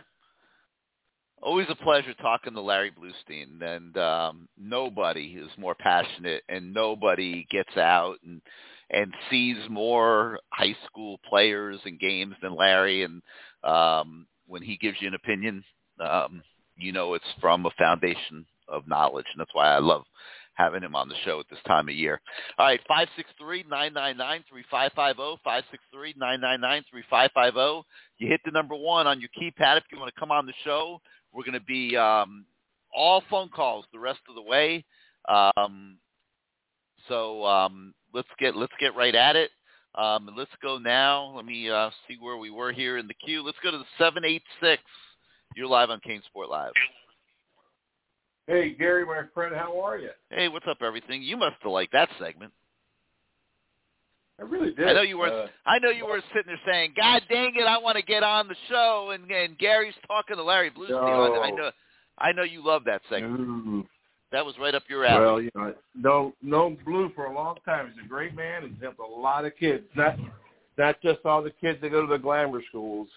It's the hundreds, probably thousands of kids, Gary, that he's helped go to the JUCOs, the NIs, the D2s, the D3s, the Ivy League schools. Blue does an amazing job, and just a phenomenal person here in South Florida. Doesn't get enough credit, Gary. Really doesn't get enough credit. No doubt. I think he gets credit. I mean, who is considered a better source on South Florida high school football than Blue? Nobody. So he does get credit. But anyway, what do you have for us tonight? Well, Gary, I always like to admit when I'm wrong. And I know many times over the years we've had some very passionate, heated conversations, arguments, whatever you want to call them, on National Signing Day, on message boards. We've always gone after it based on the things that I've always told you will never change. So for all this to have transpired in the last couple of weeks, I just want to let you know, you always said, if they buy into it, if they invest into it, if they really buckle down and make this a priority, this place can be special once again. And my friend, we're just getting started. We're just getting started. I think the snowball effect is real. The people that have the influence in South Florida and throughout the country and have a love and a passion for this institution, that's real. It's tangible. And we are all in. We're back in the race. A couple of weeks ago, I told you, hey, there was a study in SI about how much a program it takes to really run one of the top tier programs, and we have figures. We do figures out there, and that encompasses everything. What you pay a month for your stadium, you name it, it encompasses everything. It's nice to know that not only will we be up there, but we're probably going to set the bar even higher. There's a couple of families that are involved here in South Florida who've done some great work in the past trying to help kids out as well. They're involved now. It's just like when you look at the entire picture from afar, You see so many people that have a true vested interest, but they're willing to back it up with their money. So for me, I'm still in shock at times. I share this with a lot of people on social media. I'm still in shock that this is all actually transpired. But Gary, I got to give you credit, my friend. You always said this was possible and realistic. 100%. There was no doubt in my mind. They had to find the will, and they found the will with Mario, and then they went out and targeted who I think is the number one athletic director in the country. I mean, this guy is a total stud. I've known him for 40 years, and they went out and got him. I mean, nothing but credit to the president's office. Yeah, nothing but credit to them and all the big names that give all the big money. I mean, insane. This is kind of a weird pre-sign night, I guess. I mean, I've never – I think the early signing period's been around now for, 6 years? I don't think it's that long. It's never been so quiet. But it's bizarre the way this is going this year. Bizarre to say the least, Gary. It's never been this quiet. But I think that the reason why most of us that are well-versed in the game itself and everything that encompasses it, I think the reason why we're all pretty relaxed is we know we have the right guy at the wheel. We know that we finally have the alpha. We finally have that person, that it person. And I'm not worried about who we're going to hire as coaches, as assistants, as who we're going to sign, whether it's transfer, primarily portal kids. I don't know, and I really don't care. I just know that the guy we have at the helm and the guy that oversees him, we're on the right track, Gary. We're on the right track. And I really hope, and I've seen this on social media the last couple of days, can we just let people do their job? Stop with all the negativity. Stop with all the questioning. Let the guy do his job. He's got a great staff already. He's going to figure out who he needs to keep, who he needs to go ahead and send away. He's going to make all those tough decisions. What redshirt freshman doesn't look like they're going to be able to pan out here. He's going to make all those choices and decisions, and we're in great hands. But we have to let this guy do his job. Yeah, this is different. I think, I said earlier, I hope I don't sound hypocritical saying it. Like, this isn't Manny Diaz walking into the head coach's office. This isn't the same. This isn't Al Golden walking in there. Even Randy. I mean, this is different. Okay, this is a much more accomplished, seasoned guy who has the foundation to get this done. He may or may not succeed. He'll succeed or fail on his own merits and how things go for him. But you gotta give him an environment where he can thrive here, and the fan base can be a big part of it. And the effort and the energy needs to be directed towards positivity. It needs to be directed towards the kids that are actually, risking their physical and mental well-being day in and day out here. That's where the positive needs to be. It requires us to go ahead and, as a fan base, okay, let's go ahead and now buy season tickets. I went ahead and got 4 season tickets last, and Gary, I'm retired. I'm on a fixed budget, but hey, I can work my 401k a little bit here, and I can do a little bit there with the 403b, and I can move around a little bit. I have a couple of IRAs I can figure out what to do because, while I'm here on this earth, I want to go ahead and enjoy what my passion is about to do and to be a part of it. So whether you're up in the club, whether you're in the club level, whether you're up in the rafters, wherever you're at, go get season tickets. Now's the time to go ahead and get off your ass and truly support this program and invest, because the return on investment, I promise people, the return on investment, the ROI, is going to be huge. I wanted to touch, last thing, Gary, the stadium stuff. I got to tell you, I was very fortunate to be around some very big games. I was able to be there the night that we upset Nebraska, okay? I've been a part of I've been as a spectator, okay? I got to tell you, the energy that I had, that we all firsthand witnessed and experienced that night against Notre Dame, was beyond electric. That thing was rocking. Yeah, there was no problem with Hard Rock that night. No, and even I'll go back to the game we lost that we jumped out early on Florida State. That thing was more than more than just a good game. The energy there can really jump off in a second. The comeback game that we had against Florida State when Pickney makes that interception, I go on. There's been opportunities, and we've witnessed a little bit here and there, but that night against Notre Dame, when you're up there and you're competing for an actual national championship, it's different. And you get a chance now for 6-7 home games a year to experience it. So we got to go ahead and support this program. Now is the time to go ahead and get your tickets. Now is the time to get involved. Now is the time, because you're gonna regret a year from now when the prices go up again, and now it's hard to be a part of it.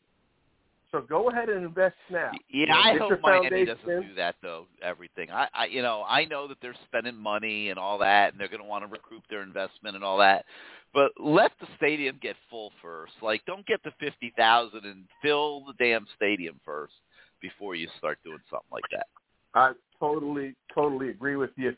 But we all know how this university works. Even when we're making great strides, we still have to go ahead and improve in other areas. Gary, I really appreciate your time. I really want to thank you for doing CaneSport Live in the mornings. I mean, Good Morning CaneSport, that's been a great 20 minutes every day, and watching you and Matt bicker and just take nice, polite jabs at each other. It's very entertaining. But the content that you continue to give us, the effort that you provide us, I really appreciate it, Gary. Thanks for doing a great job. And hopefully in a couple of, I guess we play on the 30th, right? So hopefully on the 30th, 31st. Okay, hopefully we can go out there. And one last thing, I promise this is it. I really hope this coaching staff that is out there right now, I know they're in finals right now, but the kids are running and lifting. But, I really wish all those staff members and their families, just whatever happens and transpires in the next couple of weeks, I just wish them all the best. Got to thank people like Jess Simpson and T-Rob and just guys that have, even I'll go back and even say it out loud, Mike Rump. I mean, people that have put in a lot of time and effort. It doesn't always work out. That's the nature of the beast. It's a rough profession, but they're still human beings at the end of the day. And I just wish all of them and their families the very best, Gary. Gary, thank you so much for your time. Be well. And as always, go Canes. All right, everything. Thank you, as always, for being part of the show. 563-999-3550, 563-999-3550. You hit the 1 on your keypad if you want to come on the show. Let's go to the 850. You're live on CaneSport Live. Hey, how you doing, Gary? Doing great. Travis? Yeah, it's Travis up here in town. Man, I'm getting pretty good at this, recognizing voices and phone numbers. I'm thoroughly impressed with that, actually. Yeah, that's pretty good, man. You got a good memory. Good memory. So what's up, man? What you got for us? I'm going to piggyback off of the very last thing that everything just said there. Hey, thank you to all the coaches for sucking at your job so bad that we got everything we wanted down here in Miami. We got the number one AD, like you were saying. Most of us got the coach that we wanted. Like you said, he's going to be here until, he retires. I'm all for that. Let's do this. Let's get that rolling.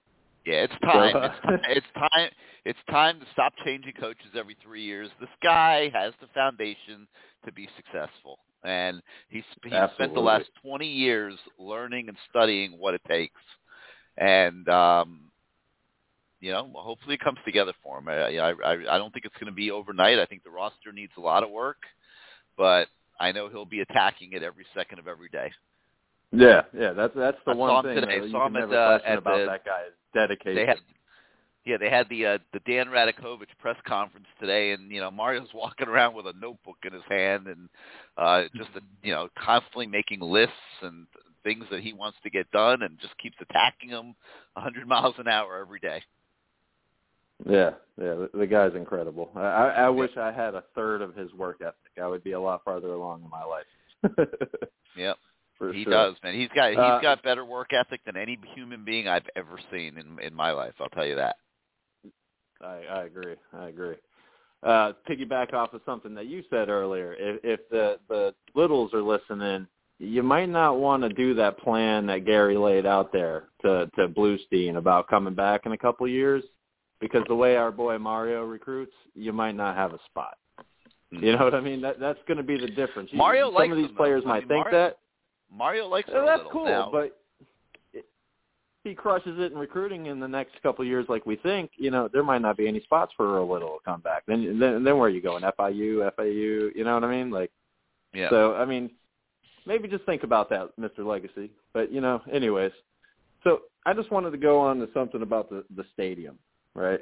I know you're probably sick of hearing it. 'Cause recruiting, whatever, we pretty much know what's going to happen tomorrow. It kind of sucks that we don't get to hear about Coleman and Moss, until the the AA game or whatever.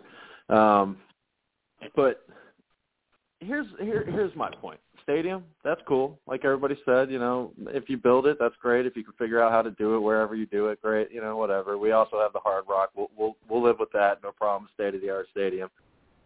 Maybe you should listen to what Mario said in the press conference. And this is an arms race. And Miami's been kind of losing it for the last couple of years. We've started to catch back up, but that's just a start.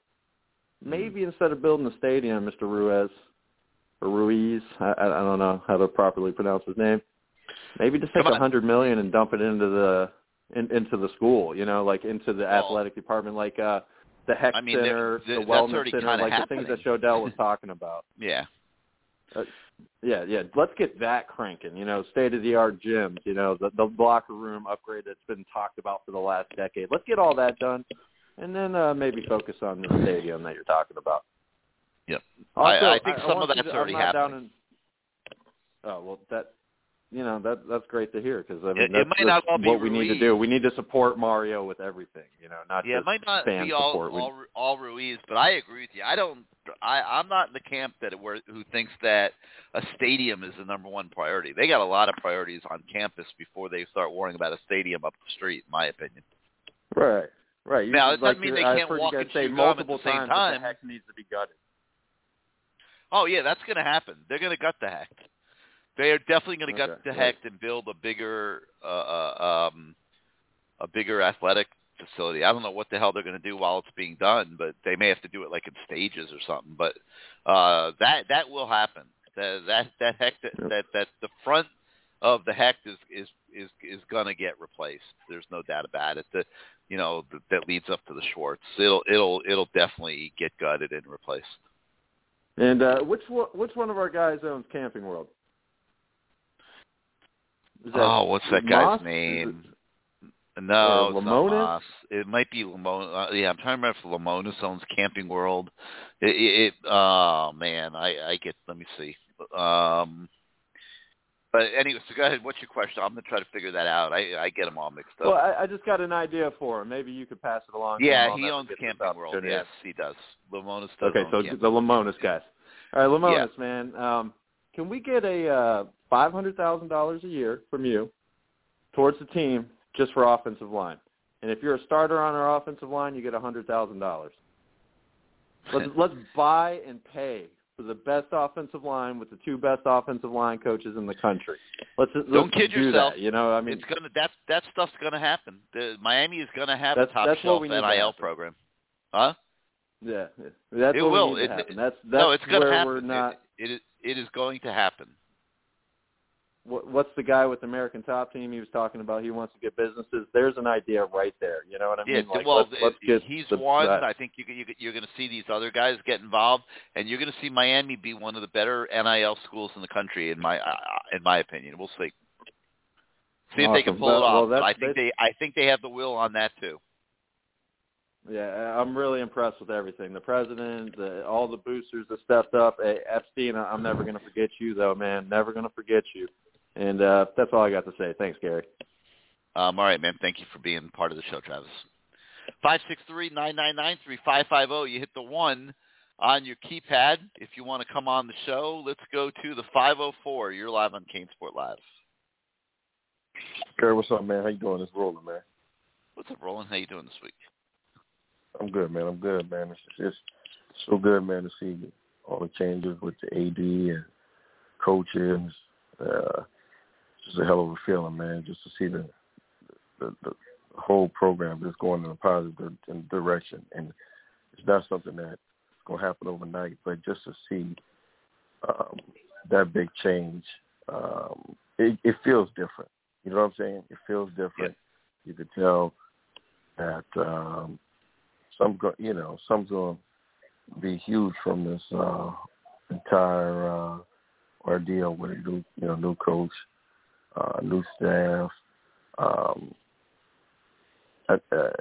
in the stadium deal, like you were talking about.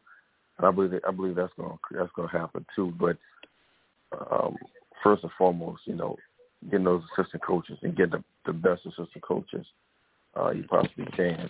And I had two coaches, and what's your thoughts? One is Ryan Nielsen, the D-line coach from the Saints as a DC. And what's your thoughts on Ken Dorsey? Is he going to stay in the NFL, or do you think he would possibly come back to the University of Miami?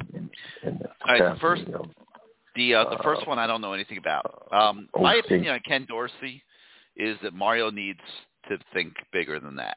I like Ken Dorsey, nice kid, played at Miami. Obviously, the whole thing has been a quarterback's coach in the NFL.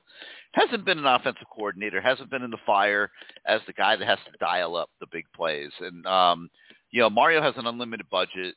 I shoot for the moon. I go after the best frickin' dudes in the game, and I don't take a chance.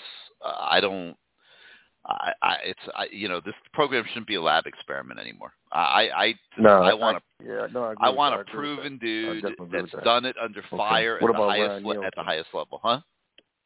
Ryan Nielsen, the D-line coach for the Saints. Yeah, I don't know much about him. I can't really comment on him.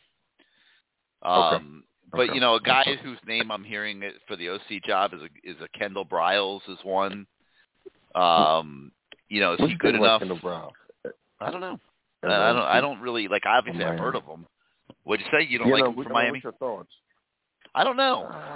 Like I said, I've heard of him. I wasn't overly blown away by what he did at Florida State.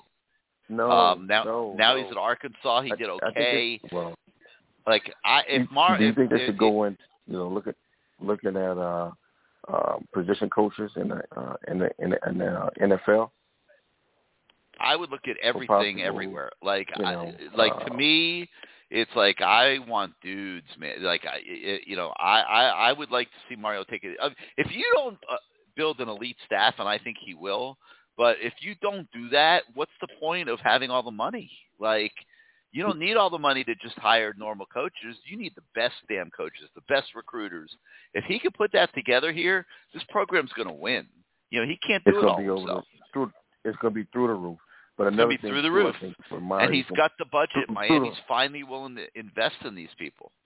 Go get the best guys is what I would say. The biggest intangible that Cristobal brings to Miami, and I think you can attest to this, and I hate to use his language, but it is what it is. Cristobal is going to bring. He's going to be a dog-ass coach, and these players, all that soft shit, all that, poor tackling, that shit is going to be eradicated. All the extra, the chain and fuck all that shit. It's all about Miami. Even when you go back to, the Rohan Marley, you got kids, man, that's hungry. You want the hungry. Fuck that 5-star shit. I know that sounds good and all, but you want that hungry. You want that dog ass corner or linebacker, a kid that purely wants to be at the University of Miami. You know what I'm saying? Versus, I know this star stuff, all that, that's all sounds good and all, but I'd rather have a kid that's he may be, he may not be a super top tier, but he can develop. And I think that's been the problem that the guys that we have coming in, they got to come in and play come in as a freshman. They can't redshirt. They got like Linda Taylor. I wish Linda Taylor could have redshirted this year. You know what I'm saying? Instead of having to, play. But we got to get back to just that killer instinct on defense, on just being nasty. And that's what Cristobal, I believe, will bring in. And I don't think Miami has had that since the Bush Davis days. Yep. No argument. All right, man, you got anything else for us tonight? No, that's it, man. Just keep me on. All right. Thanks for being part of the show. Talk to you next time. Let's go to the 305. You're live on CaneSport Live. Gary, what's up, man? How you doing? Doing great. Who's this? This is Cali 6 Kane from the message boards. Welcome to the show. Thank you very much. Hey, before you start talking, let me give some breaking news here. We've just gotten word that Landon Ibieta, the wide receiver that has been committed for so long, he's going to flip away from Miami. Not a surprise. Wouldn't be anything I'd get too crazy about, quite frankly. But he is going to sign with LSU tomorrow morning. So good luck to Landon Ibieta. That was always his dream to go to LSU. They did finally offer with the new coach, and he'll be headed there. Anyway, go ahead. I was about to announce that as well. Okay.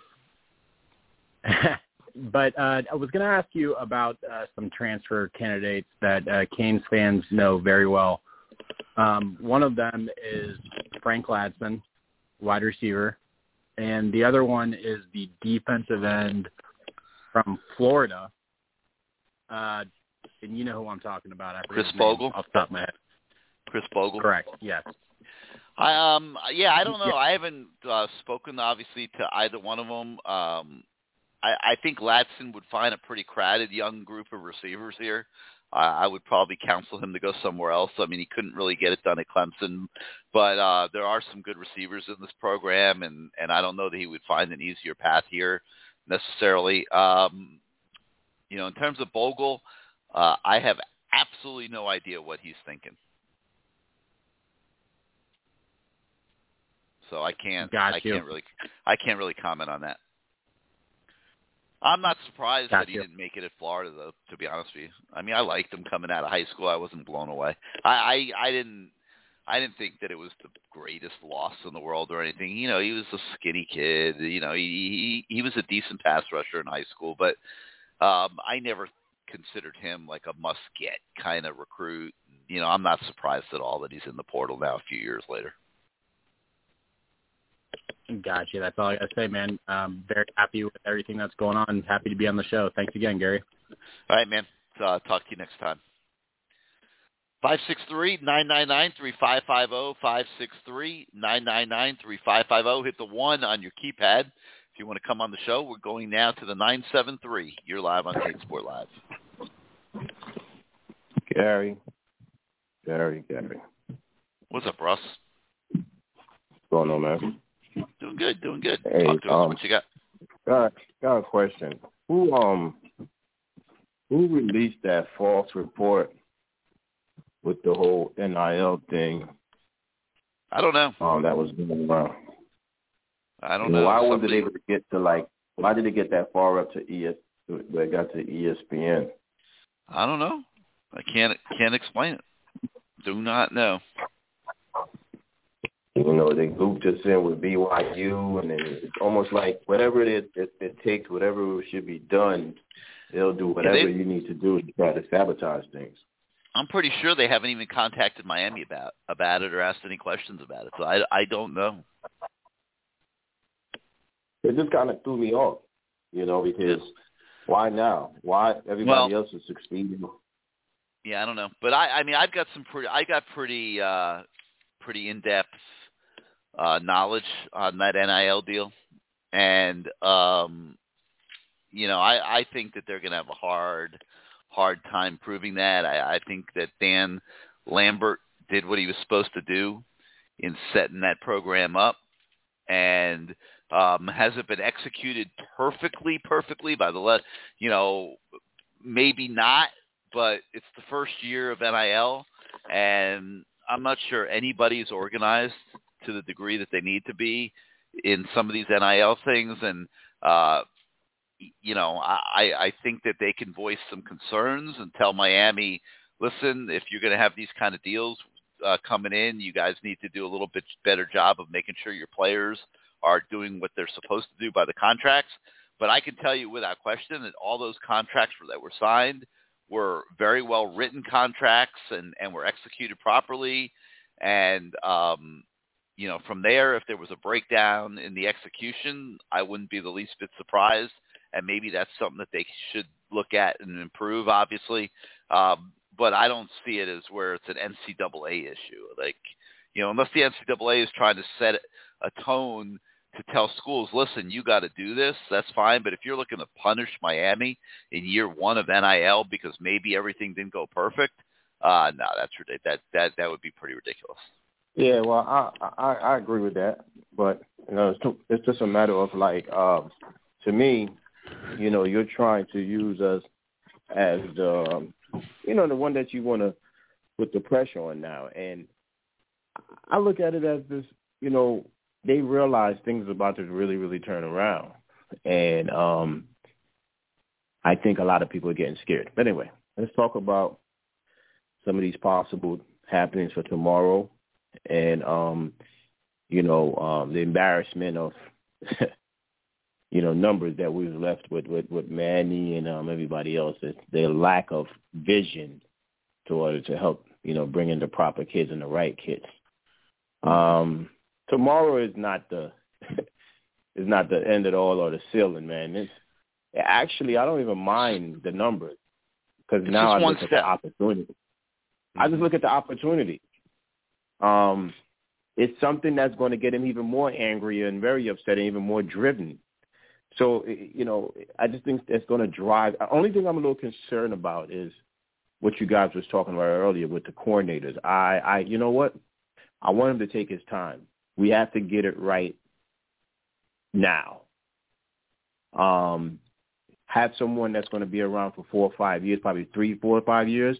But every time we get one, we need to get the right one, and it's just a wheel. A Ferris wheel is keep turning over, and the next person that comes in is coming into a good situation, and that's why he needs to get it right now. Where do you see him kind of make? Here's my thing about this whole recruiting thing and the class and guys coming in.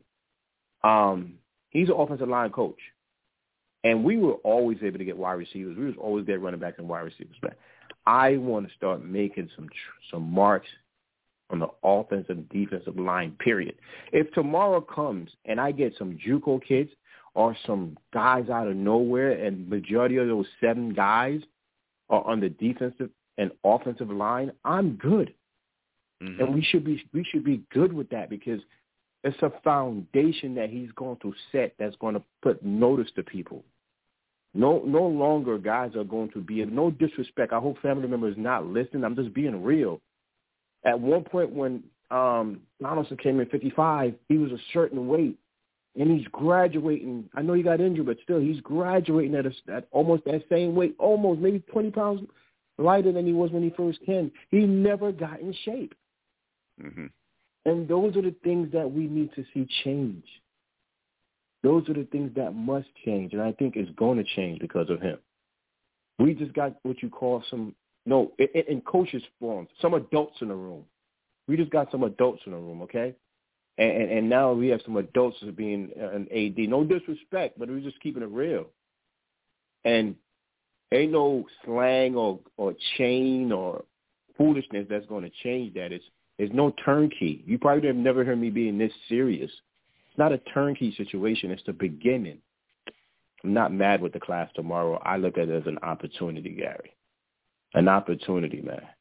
Okay? Mm-hmm. An opportunity for everybody to really, really get hungry and push and work out behind them because it's obvious they don't want us winning, and they're not going to have a choice soon. They're not going to have a choice. All right? So, guys, let's get on board. Salute to D Black. We was tweeting today, and let's go, man. Let's keep me on hold. And, all right, Ross. Let's go. All right. Thank you, as always, for being part of the show. 563-999-3550, 563-999-3550. Hit 1 on your keypad if you want to come on the show.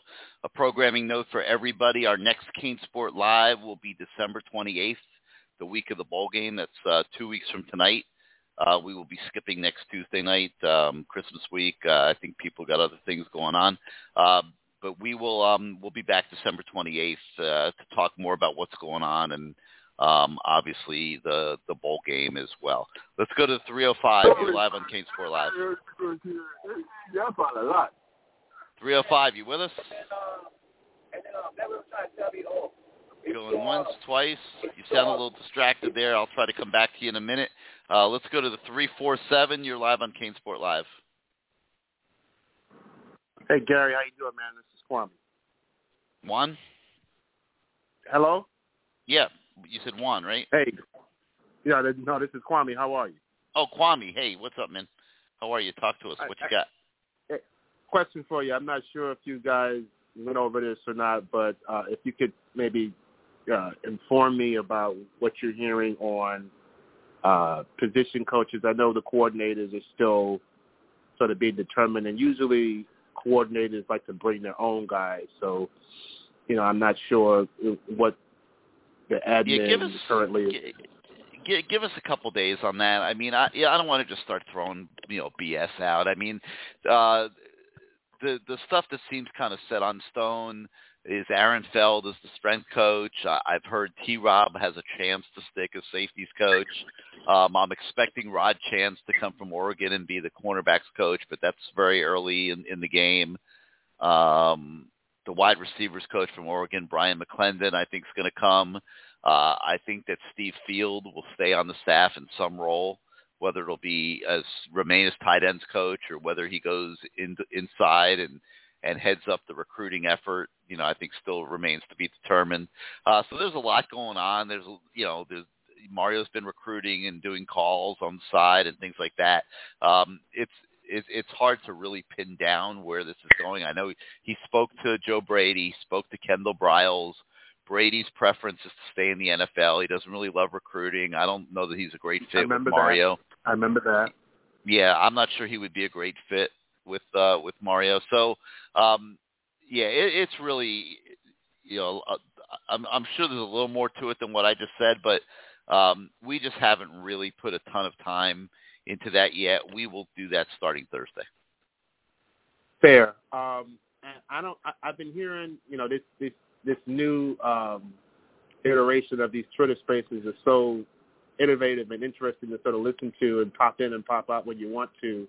But it seems like the fan base out there is at risk averse to having coordinators who will only be 1 or 2 year rentals before they move on to their next thing, which is usually a head coaching gig. And I think folks should not be that risk averse to having great coaches that want to come in here and then get head coaching jobs. It only increases the want to for other really quality good coordinators and position coaches to come here. So I would love a guy like Will Muschamp on a 1 or 2 year rental because I know he can do two things.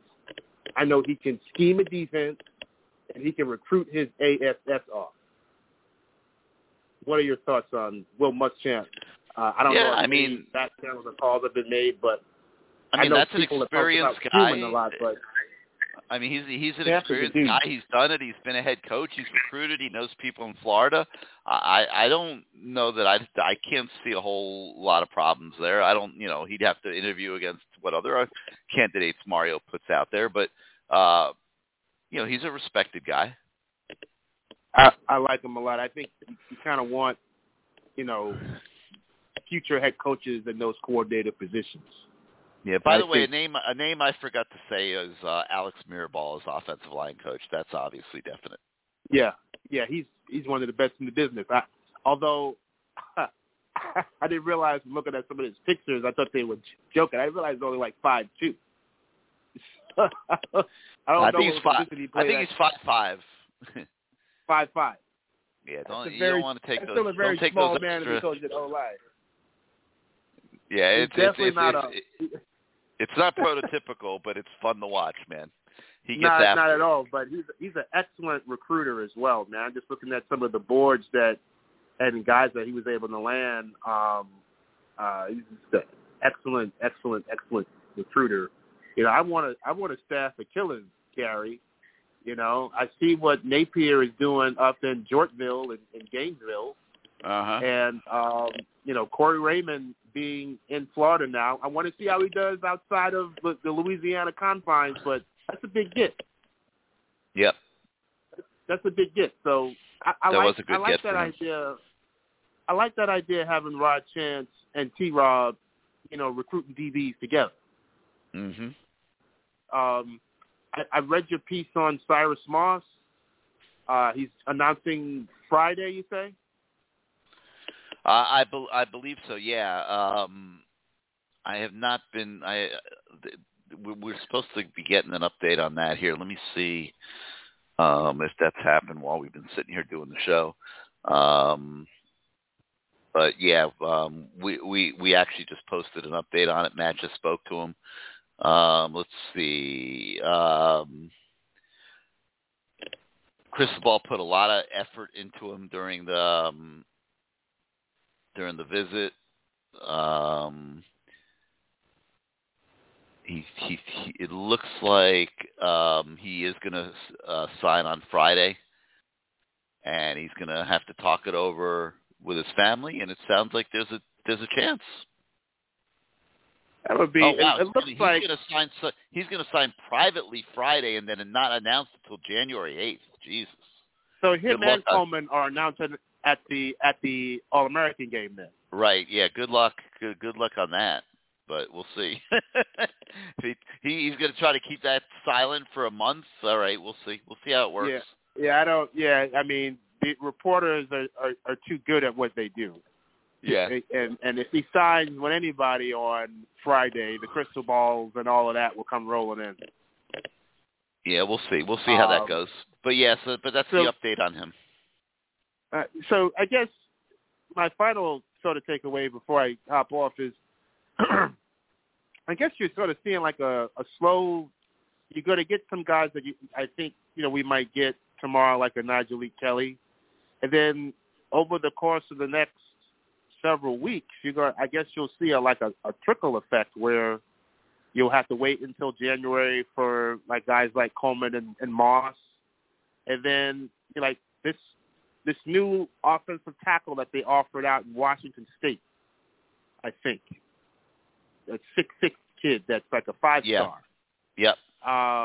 He's not signing until February. Shamar's not signing until February. So no, we could be looking at like when it's all said and done, and this is not even counting like the transfers. So I'm kind of excited. This could take on a whole new look by February and could end up being pretty decent, no doubt. Yeah, when you take a step back and look at it, like no doubt about it. Are you thinking maybe, given where we're at now, are you thinking maybe top 20 finish? I don't want to put a ranking on it. There's no place right now in the ranking. Like, who the hell knows? I mean, right now it's no place. Like, I wouldn't even worry about the ranking this year. All right, Gary. Because a lot of the class is gonna end up being transfers that don't even count in those rankings. So, we'll see. I wouldn't honestly.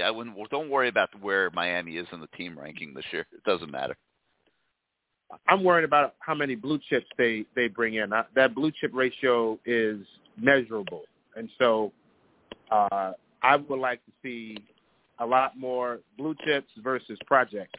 I respect everybody's evals, but I like the direction that I haven't seen in a long time, and like where you have a visit weekend where there was all blue chips, very little projects walking around the heck. You'll see it. Give it time. It won't be obviously this year, but it will be next year, I think. For sure, man. Thanks, Gary. All right, man. Have a good show. You got it. We'll talk to you next time. All right, let's try the 305 once more. Let's see if he's done arguing with his wife. You're live on CaneSport Live. I ain't gonna never get you on contact. I ain't gonna never get you on. 305, you with us? All right, dude. You're going to have to – it sounds like you're busy at work. You're going to have to do it another night. Let's go to the 239. You're live on CaneSport Live. Jerry, how are you? Doing great. Who's this? This is Adam in Atlanta. What's up, Adam? What do you got for us tonight? Hey, man. I have to say, when last time I called, which was, I guess, 2 weeks ago, feels like 3 years ago, but it was Mario hadn't announced yet. It was the Tuesday of, he would be announced the Monday following, so 6 days before. And I asked you what the schedule was, and you're like, yeah, I think, by Friday, Saturday, this thing's going to be wrapped up. It was like the hardest weekend of everyone's lives. Like, what is going on? I think it was the hardest weekend anyway, of his life, too. Yeah, I mean, and I respect the guy for that. And that's actually part of what my first kind of question is about. I had never really bought into the whole concept that the media is out against Miami. Like really, who cares about one school that hasn't been relevant in 20 years, right? Like there's 130, Division I programs out there, and who knows how many Division II programs. Like, who cares? But I'm not going to lie. I actually might be seeing, some shades of doubt come in because of what I saw after the way this was quote unquote handled, with Manny being, being retained for 3-4 days longer than people think he should have, and Mario being announced on Monday. Now the narrative is that it was a mess from the very beginning, and Miami is just this ruthless, horrible institution full of terrible people that don't care about their employees, and it was just terrible the way that we treated Manny. This sweet little old man, who coached us to 2-4 before finally going 7-5 in his third year, including losses to any teams that really had a pulse, to be honest with you. And it was just like, man, I think the media hadn't had to hate on Miami a little bit, and so I'd sort of been lulled into the position of, there probably wasn't anything there. There might be something there, man. Here's the deal. What did you think about that? Here's the deal. This was a targeted hire. Okay, this wasn't from the very like this. beginning. Wait. Let me finish. This wasn't like, oh geez, we're going to go on a coaching search. We're getting rid of Manny no matter what. It wasn't that at all. It was like, look, we need to try to do better than Manny. We're not going to go on a major search. He did do well the second half of the season, but if we can get the guy that we think takes us to a much higher level, we are going to move on that guy. And they were able to do it. Period. Now, if they hadn't gotten Mario, and it was in question until the very last minute, very honestly, I mean, I was asked to put a percentage on it on CaneSport.com, and I was saying 80% and all that, and I really felt strongly about it. But I'll tell you, based on information that I was getting, I went back to 55 the day before that hire got consummated, and it was not a guarantee until the very minute that he took the job. And had he not taken the job, Manny Diaz would be the football coach today. So you could look at that two ways. Did they do Manny wrong, or did they give Manny a chance that if they couldn't get this one guy that they were going to let him stay? So I don't know, man. It's like, ideally it would have played out a little differently, but listen, Manny's going to get millions of dollars. He just got the defensive coordinator job at Penn State. He's fine. Manny Diaz is okay. No, and it's just funny to me, and I don't disagree with anything that you just said. It's funny to me because it does feel like if it were Florida, or no one's bashing LSU, no one's bashing Notre Dame, no one's bashing USC for never reaching out to Oklahoma about Lincoln Riley, right? Just they're not. But for some reason, they should be. I mean, honestly, the narrative should be Miami has decided and willed itself back into the college football conversation to the tune of $8 million per year to Mario Cristobal, to the tune of $8+ million per year for assistant coaches and coordinators, and to the tune of a major commitment of reinvestment and investment into facilities, and to the tune of getting one of the best athletic directors in the entire country by paying more than anybody else is getting paid. That's what the narrative should be. Miami is trying to get back definitively, not hoping it happens, but putting the pieces in place for it to happen. Instead, the media narrative is poor Manny Diaz. You know, they treated him so terribly. Miami took all this money away from the poor, sick, and dying people from COVID at UHealth and from the faculty that haven't gotten raises since Reagan was president, and, you know, shame on them. And it's like it struck me for the first time, and I was like, you know what? There may actually be some bias here. Anyways, it just sort of stood out to me. I never really bought into it in the 25-plus years I've been following the program closely since I was a kid. So anyway, I just wanted to make that comment. One of the comments you made earlier was about NIL, and that Cameron Williams, I think it's Cameron Williams, forgive me if I'm wrong about that, but he's the offensive lineman in Texas who's coming to Oregon, who people really thought, myself included, there was a good chance he could come and follow Mario to Miami. And he announced for Texas with, in my opinion, a dead man walking Steve Sarkisian at head coach. And people are alleging it's because of the $50,000 or $150,000 or something NIL deal that all the kids get over there. First of all, do you buy into that? And then secondarily, can you expand on what you think we're going to do on the NIL? You seem to feel pretty confident that we're going to be at the forefront of this thing.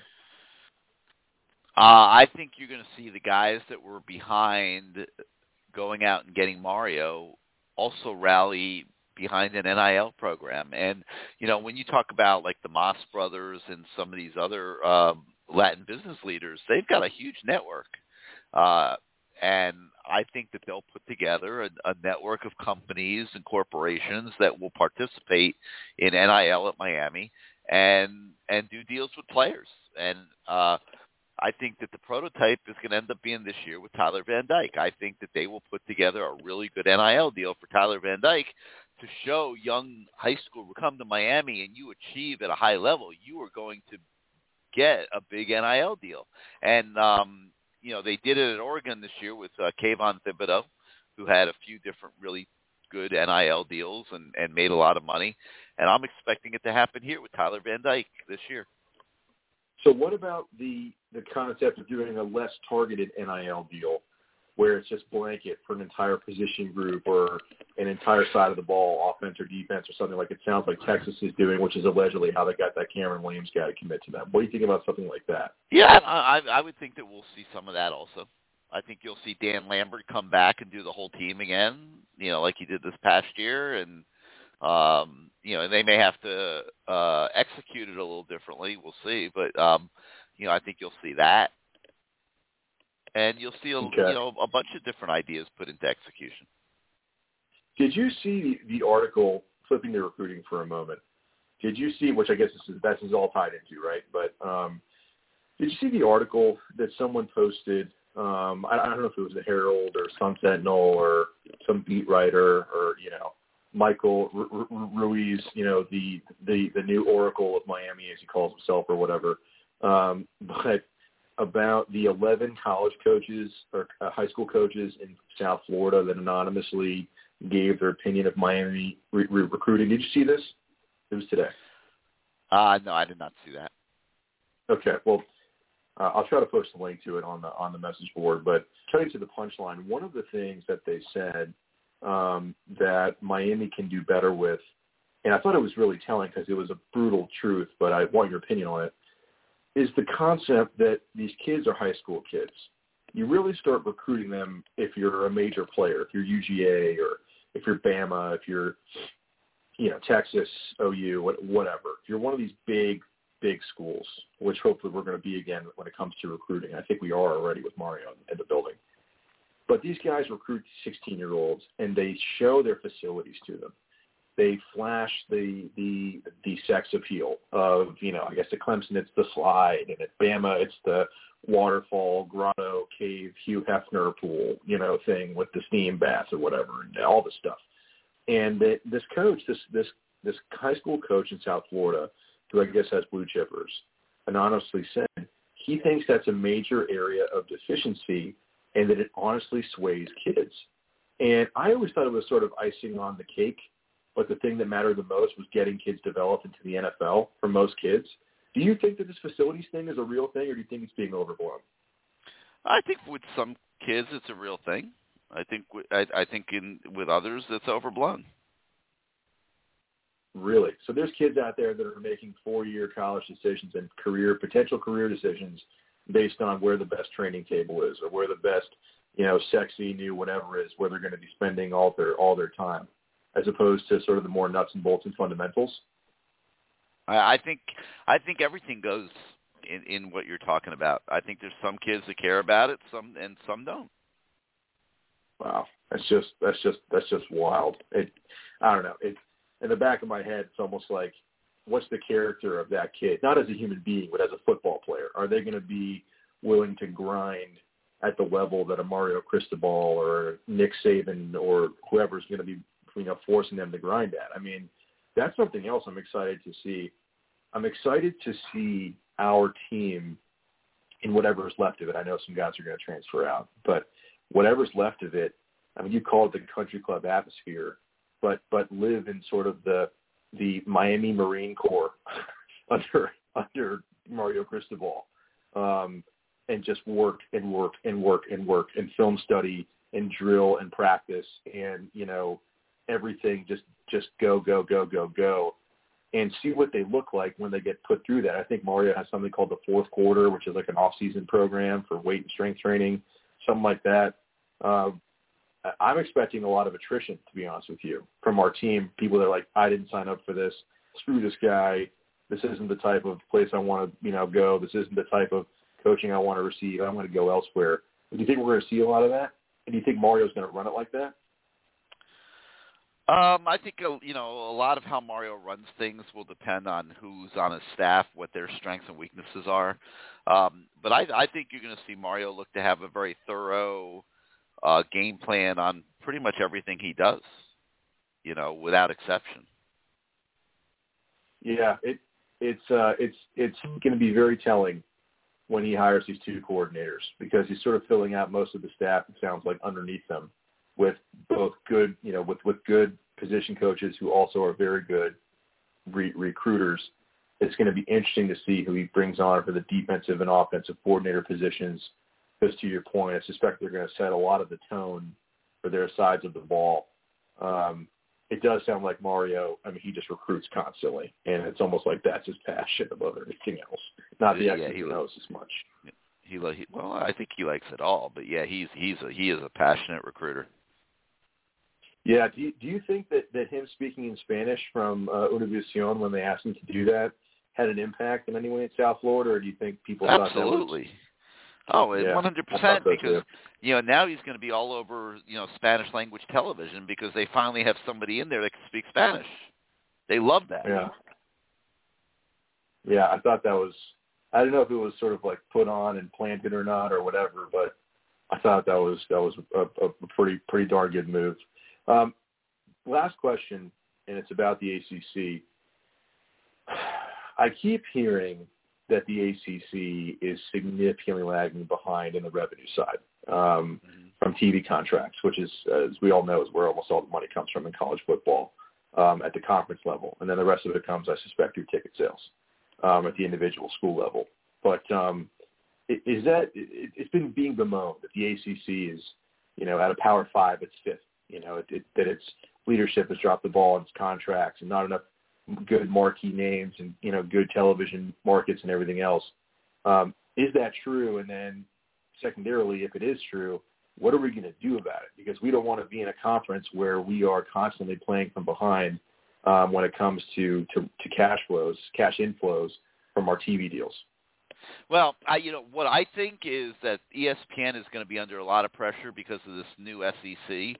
They're behind it. They're behind those teams going into the SEC, and to me, you can't upset the balance in college football to the degree that they have. So I think that there's going to be a lot of pressure on ESPN to level the playing field, and I think that the ACC will be one of the first places where we see that, and I think TV money in the ACC is going to go up. When you say level the playing field, do you mean ESPN is just going to pay all the Power 5 team conferences the same? Yeah, ESPN is controlling the whole thing. Yeah. And I don't think you could just support one conference. I don't see how that's going to fly. why does the ESPN seem to support the SEC even before they were winning championships, the left and right? Why are they supported by ESPN? What's the tie there? Because the TV money is where it's all at, man. The TV money funds everything. I mean, ticket sales are great, booster donations are great, but it's really TV money that funds so much of college sports. And so the SEC is just a bigger TV draw for ESPN than the other conferences? Yes. Got it. All right. Well, I don't know what the ACC has to do. I mean, Clemson's a pretty big draw. Florida State, Miami, Virginia Tech used to be, probably not anymore. We'll see if, Notre Dame, God, I'd love for them to just join the frickin' conference already and be done with this baloney. But some of these, we're going to have to figure something else out because, we have the Big Ten's pretty strong. The Pac-12 is weak right now. The Big 12 is weak after this movement. But we got to figure something out because I'm nervous about all the ACC teams, just playing with half a deck of cards when it comes to the TV money. And that brings me to my last point, which is you saw that Dabo just elevated 2 position coaches to OC and to DC respectively after losing his 2 coordinators. Did you see that? I did not, but I'm surprised he did by that it. Today. I got to tell you, if you're a championship team and program like they are, and you just had that mass exodus of such significant personnel and leadership, and you're just promoting 2 internal guys, I'm not trying to kick those guys down arbitrarily. I feel like they might have some issues here moving forward, Clemson. I agree.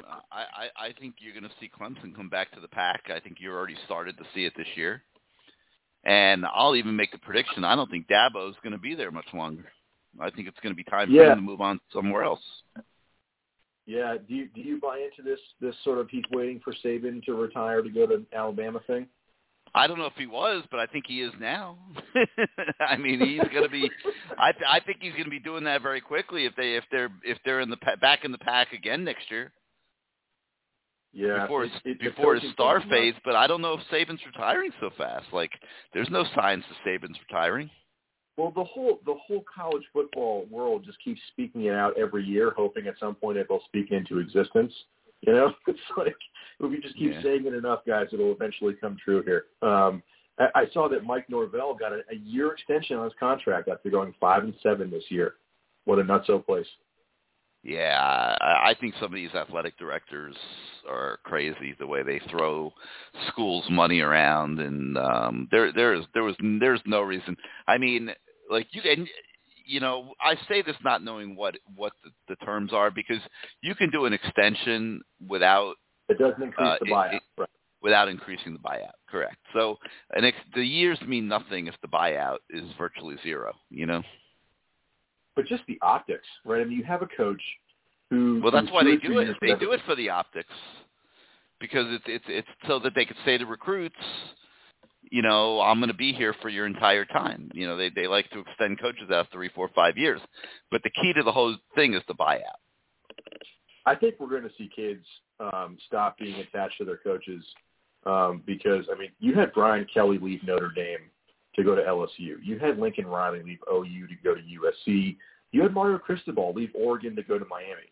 I mean, those are 3 key movements that were not promotions. They were laterals.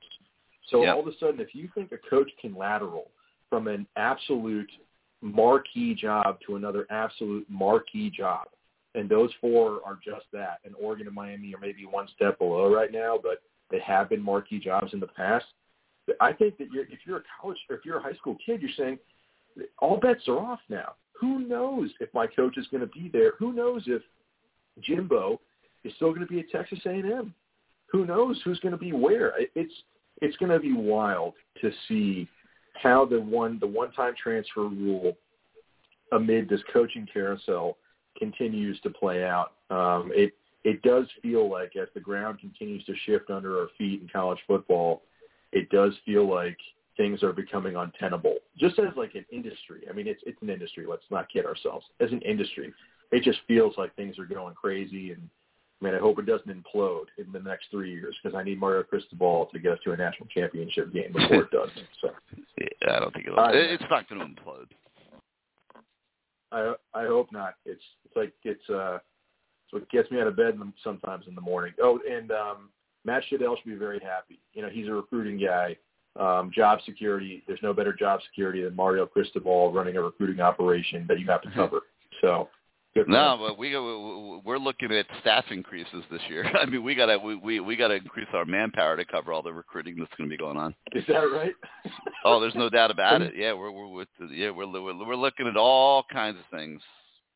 So you're going to actually hire Shadell, a Legion of Zoom, for himself to actually employ? Phenomenal. No, we're gonna add somebody else, hopefully, that will be part of the Legion of Zoom. We'll see how it goes. But no, it's going to be wild starting next year. There's no doubt about it. I can't wait, bro. All right, man. Hey, thank you for being part of the show. For sure. Thanks. You got it. Bye-bye. All right, guys. Last call for phone calls tonight. I'm going to try to attack a couple of the questions that were submitted on the message boards at CaneSport.com. ER1949 is asking that if Miami could have done it all over again, would they have fired Manny with Blake? I don't think so. I think they executed their plan exactly how they intended to. I think it worked out fine. They got a great head football coach. They got a great athletic director, and life goes on for Manny Diaz. He gets a lot of money, and he's now the defensive coordinator at Penn State. Where's the problem? I don't see where the problem is. And the University of Miami didn't have to throw away millions of dollars. They saved some money on the buyout by waiting, and they also didn't have to name an interim staff and an interim head coach, which also costs money. So I think everything played out fine. I don't see any problems whatsoever. Space Kane wants to know if the Radakovich hire impacts Miami sports across the board. No doubt about it. You know, spending all this new money on football, I think puts pressure on them with Title IX, and I think they may have to add a women's sport. You know, maybe there was some talk about softball. Don't be shocked if you see that happen. Not that that's going to impact most of you guys out there listening to the show tonight, but you know. But yeah, I think the Radakovich hire is going to impact Miami sports across the board, unquestionably. He is a very, very good and very thorough athletic director. There's some questions about the portal. No, we do not know who Mario is going to be targeting in the portal. Another question about what's changing under the hood of the program. I think that there are a lot of areas that are going to get some budget help. You know, you look at football. I think they're going to rebuild the locker room. I think that's, you know, very much in motion. I think that you know, things like travel for some of the teams is going to get better, you know, bigger planes, maybe more charters, things like that. And then from there, I think Dan Radakovich will be looking at just about everything here in his first few weeks on the job and evaluate where the priorities should be. Sixth Ring is asking if there's any insight into the NIL investigation. The only insight I have is I don't even think they've even contacted the school about it. So I don't know if it's really as big an issue as it was portrayed. I guess we'll find out. I think it might put more pressure on execution of NIL deals and making sure that the players really are doing what they're supposed to do. What's Miami doing to keep up with what's going on at Texas with boosters paying $50,000 each lineman? Listen, I mean, if the players are actually doing something for it and they're legit deals, I don't think anything's going on. I think that's, you know, within the books. If it's pay for play, like you come be an offensive lineman at Texas, we're going to give you $50,000 and you're not going to have to do anything in return for it, or it's going to be a joke, well, then I think that it's going to create problems. I mean, I think these NIL deals have to be legit deals where the players sign contracts and execute what they are agreeing to do. And I'm not sure they're all programmed that way right now. And it's going to take education of these players. Like I said, CaneSport has one NIL deal that we did this year that we were not happy with the way it got executed. I mean, we're doing these deals legitimately with the players, and you know, we want to execute them. And there was one of the ones we did that didn't get executed properly, and we were not, real thrilled with that, because we're not looking to, play games or, we're looking to do what the spirit of the NIL is meant to be, and that's to give players an opportunity to perform services and endorse products and things like that allows them to put extra money in their pocket and benefit from their likeness and their name and the things that they're doing in their career. Advarkus wants to know if Zoe's coming. I think Zoe will have a meeting with Dan Radakovich at some point, and they will see if there's a role for Zoe in Dan Radakovich's athletic department. And, I don't know how that's going to end up. There's also a question about Ed Reed. What happens to Ed Reed?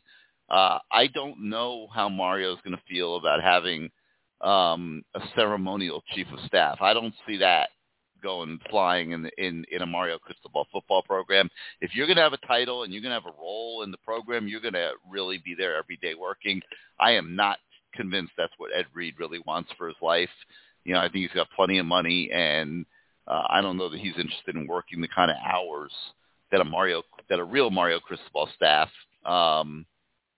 is going to end up working. I mean, Mario works his staff very hard, and it's not for everybody to be on a Mario staff. So we'll see what happens there. What's the fascination with bringing back former players or staff by our fan base? That was by BK Hurricane, who actually I think called the show earlier tonight. I totally agree with this. I don't think that everybody who works for the Miami Athletic Department or the Miami football program has to have gone to Miami. It's not necessary to have that kind of qualification. Now, if a former Miami guy is qualified and fits the bill the way Mario Cristobal, for example, was as the head football coach, that's awesome. But I agree with BK that should not be a qualification. Give me 1 second here. I got to take a quick sip of water because after 3 hours of talking, the throat's getting dry. Give me 1 sec. All right, Jay Collette. He's asking, what's the vice president title for Radakovich in addition to AD? I'll tell you what it is, Jay Collette. It's justification to pay him what you're paying him. I mean, you saw an uprising amongst the faculty of the university when word got out of Mario Cristobal's $8 million salary, obviously the highest paid employee of the university. And you have to have these tiers of executives if you're going to pay big money. Like Dan Radakovich is a $2 million a year athletic director. If you're going to have that in your hierarchy, he has to have a role and a title to support that kind of salary. So I think that's what it's all about. It's a promotion for him from just being director of athletics at Clemson.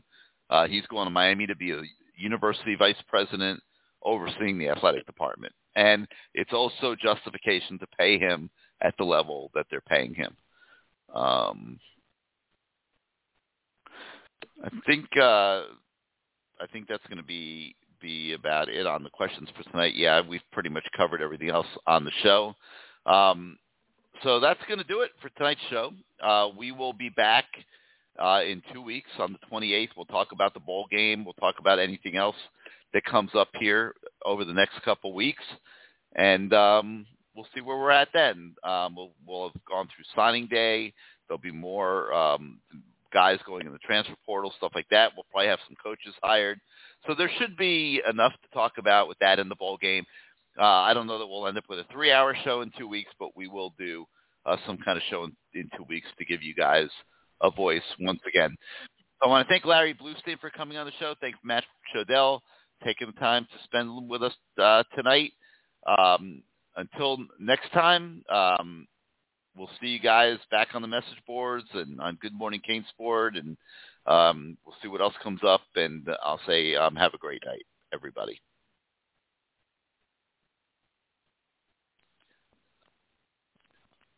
With the Lucky Land Slots, you can get lucky just about anywhere. This is your captain speaking. We've got clear runway and the weather's fine, but we're just going to circle up here a while and get lucky. No, nothing like that. It's just these cash prizes add up quick. So I suggest you sit back, keep your tray table upright, and start getting lucky. Play for free at LuckyLandSlots.com. Are you feeling lucky? No purchase necessary. Void where prohibited by law. 18+ terms and conditions apply. See website for details.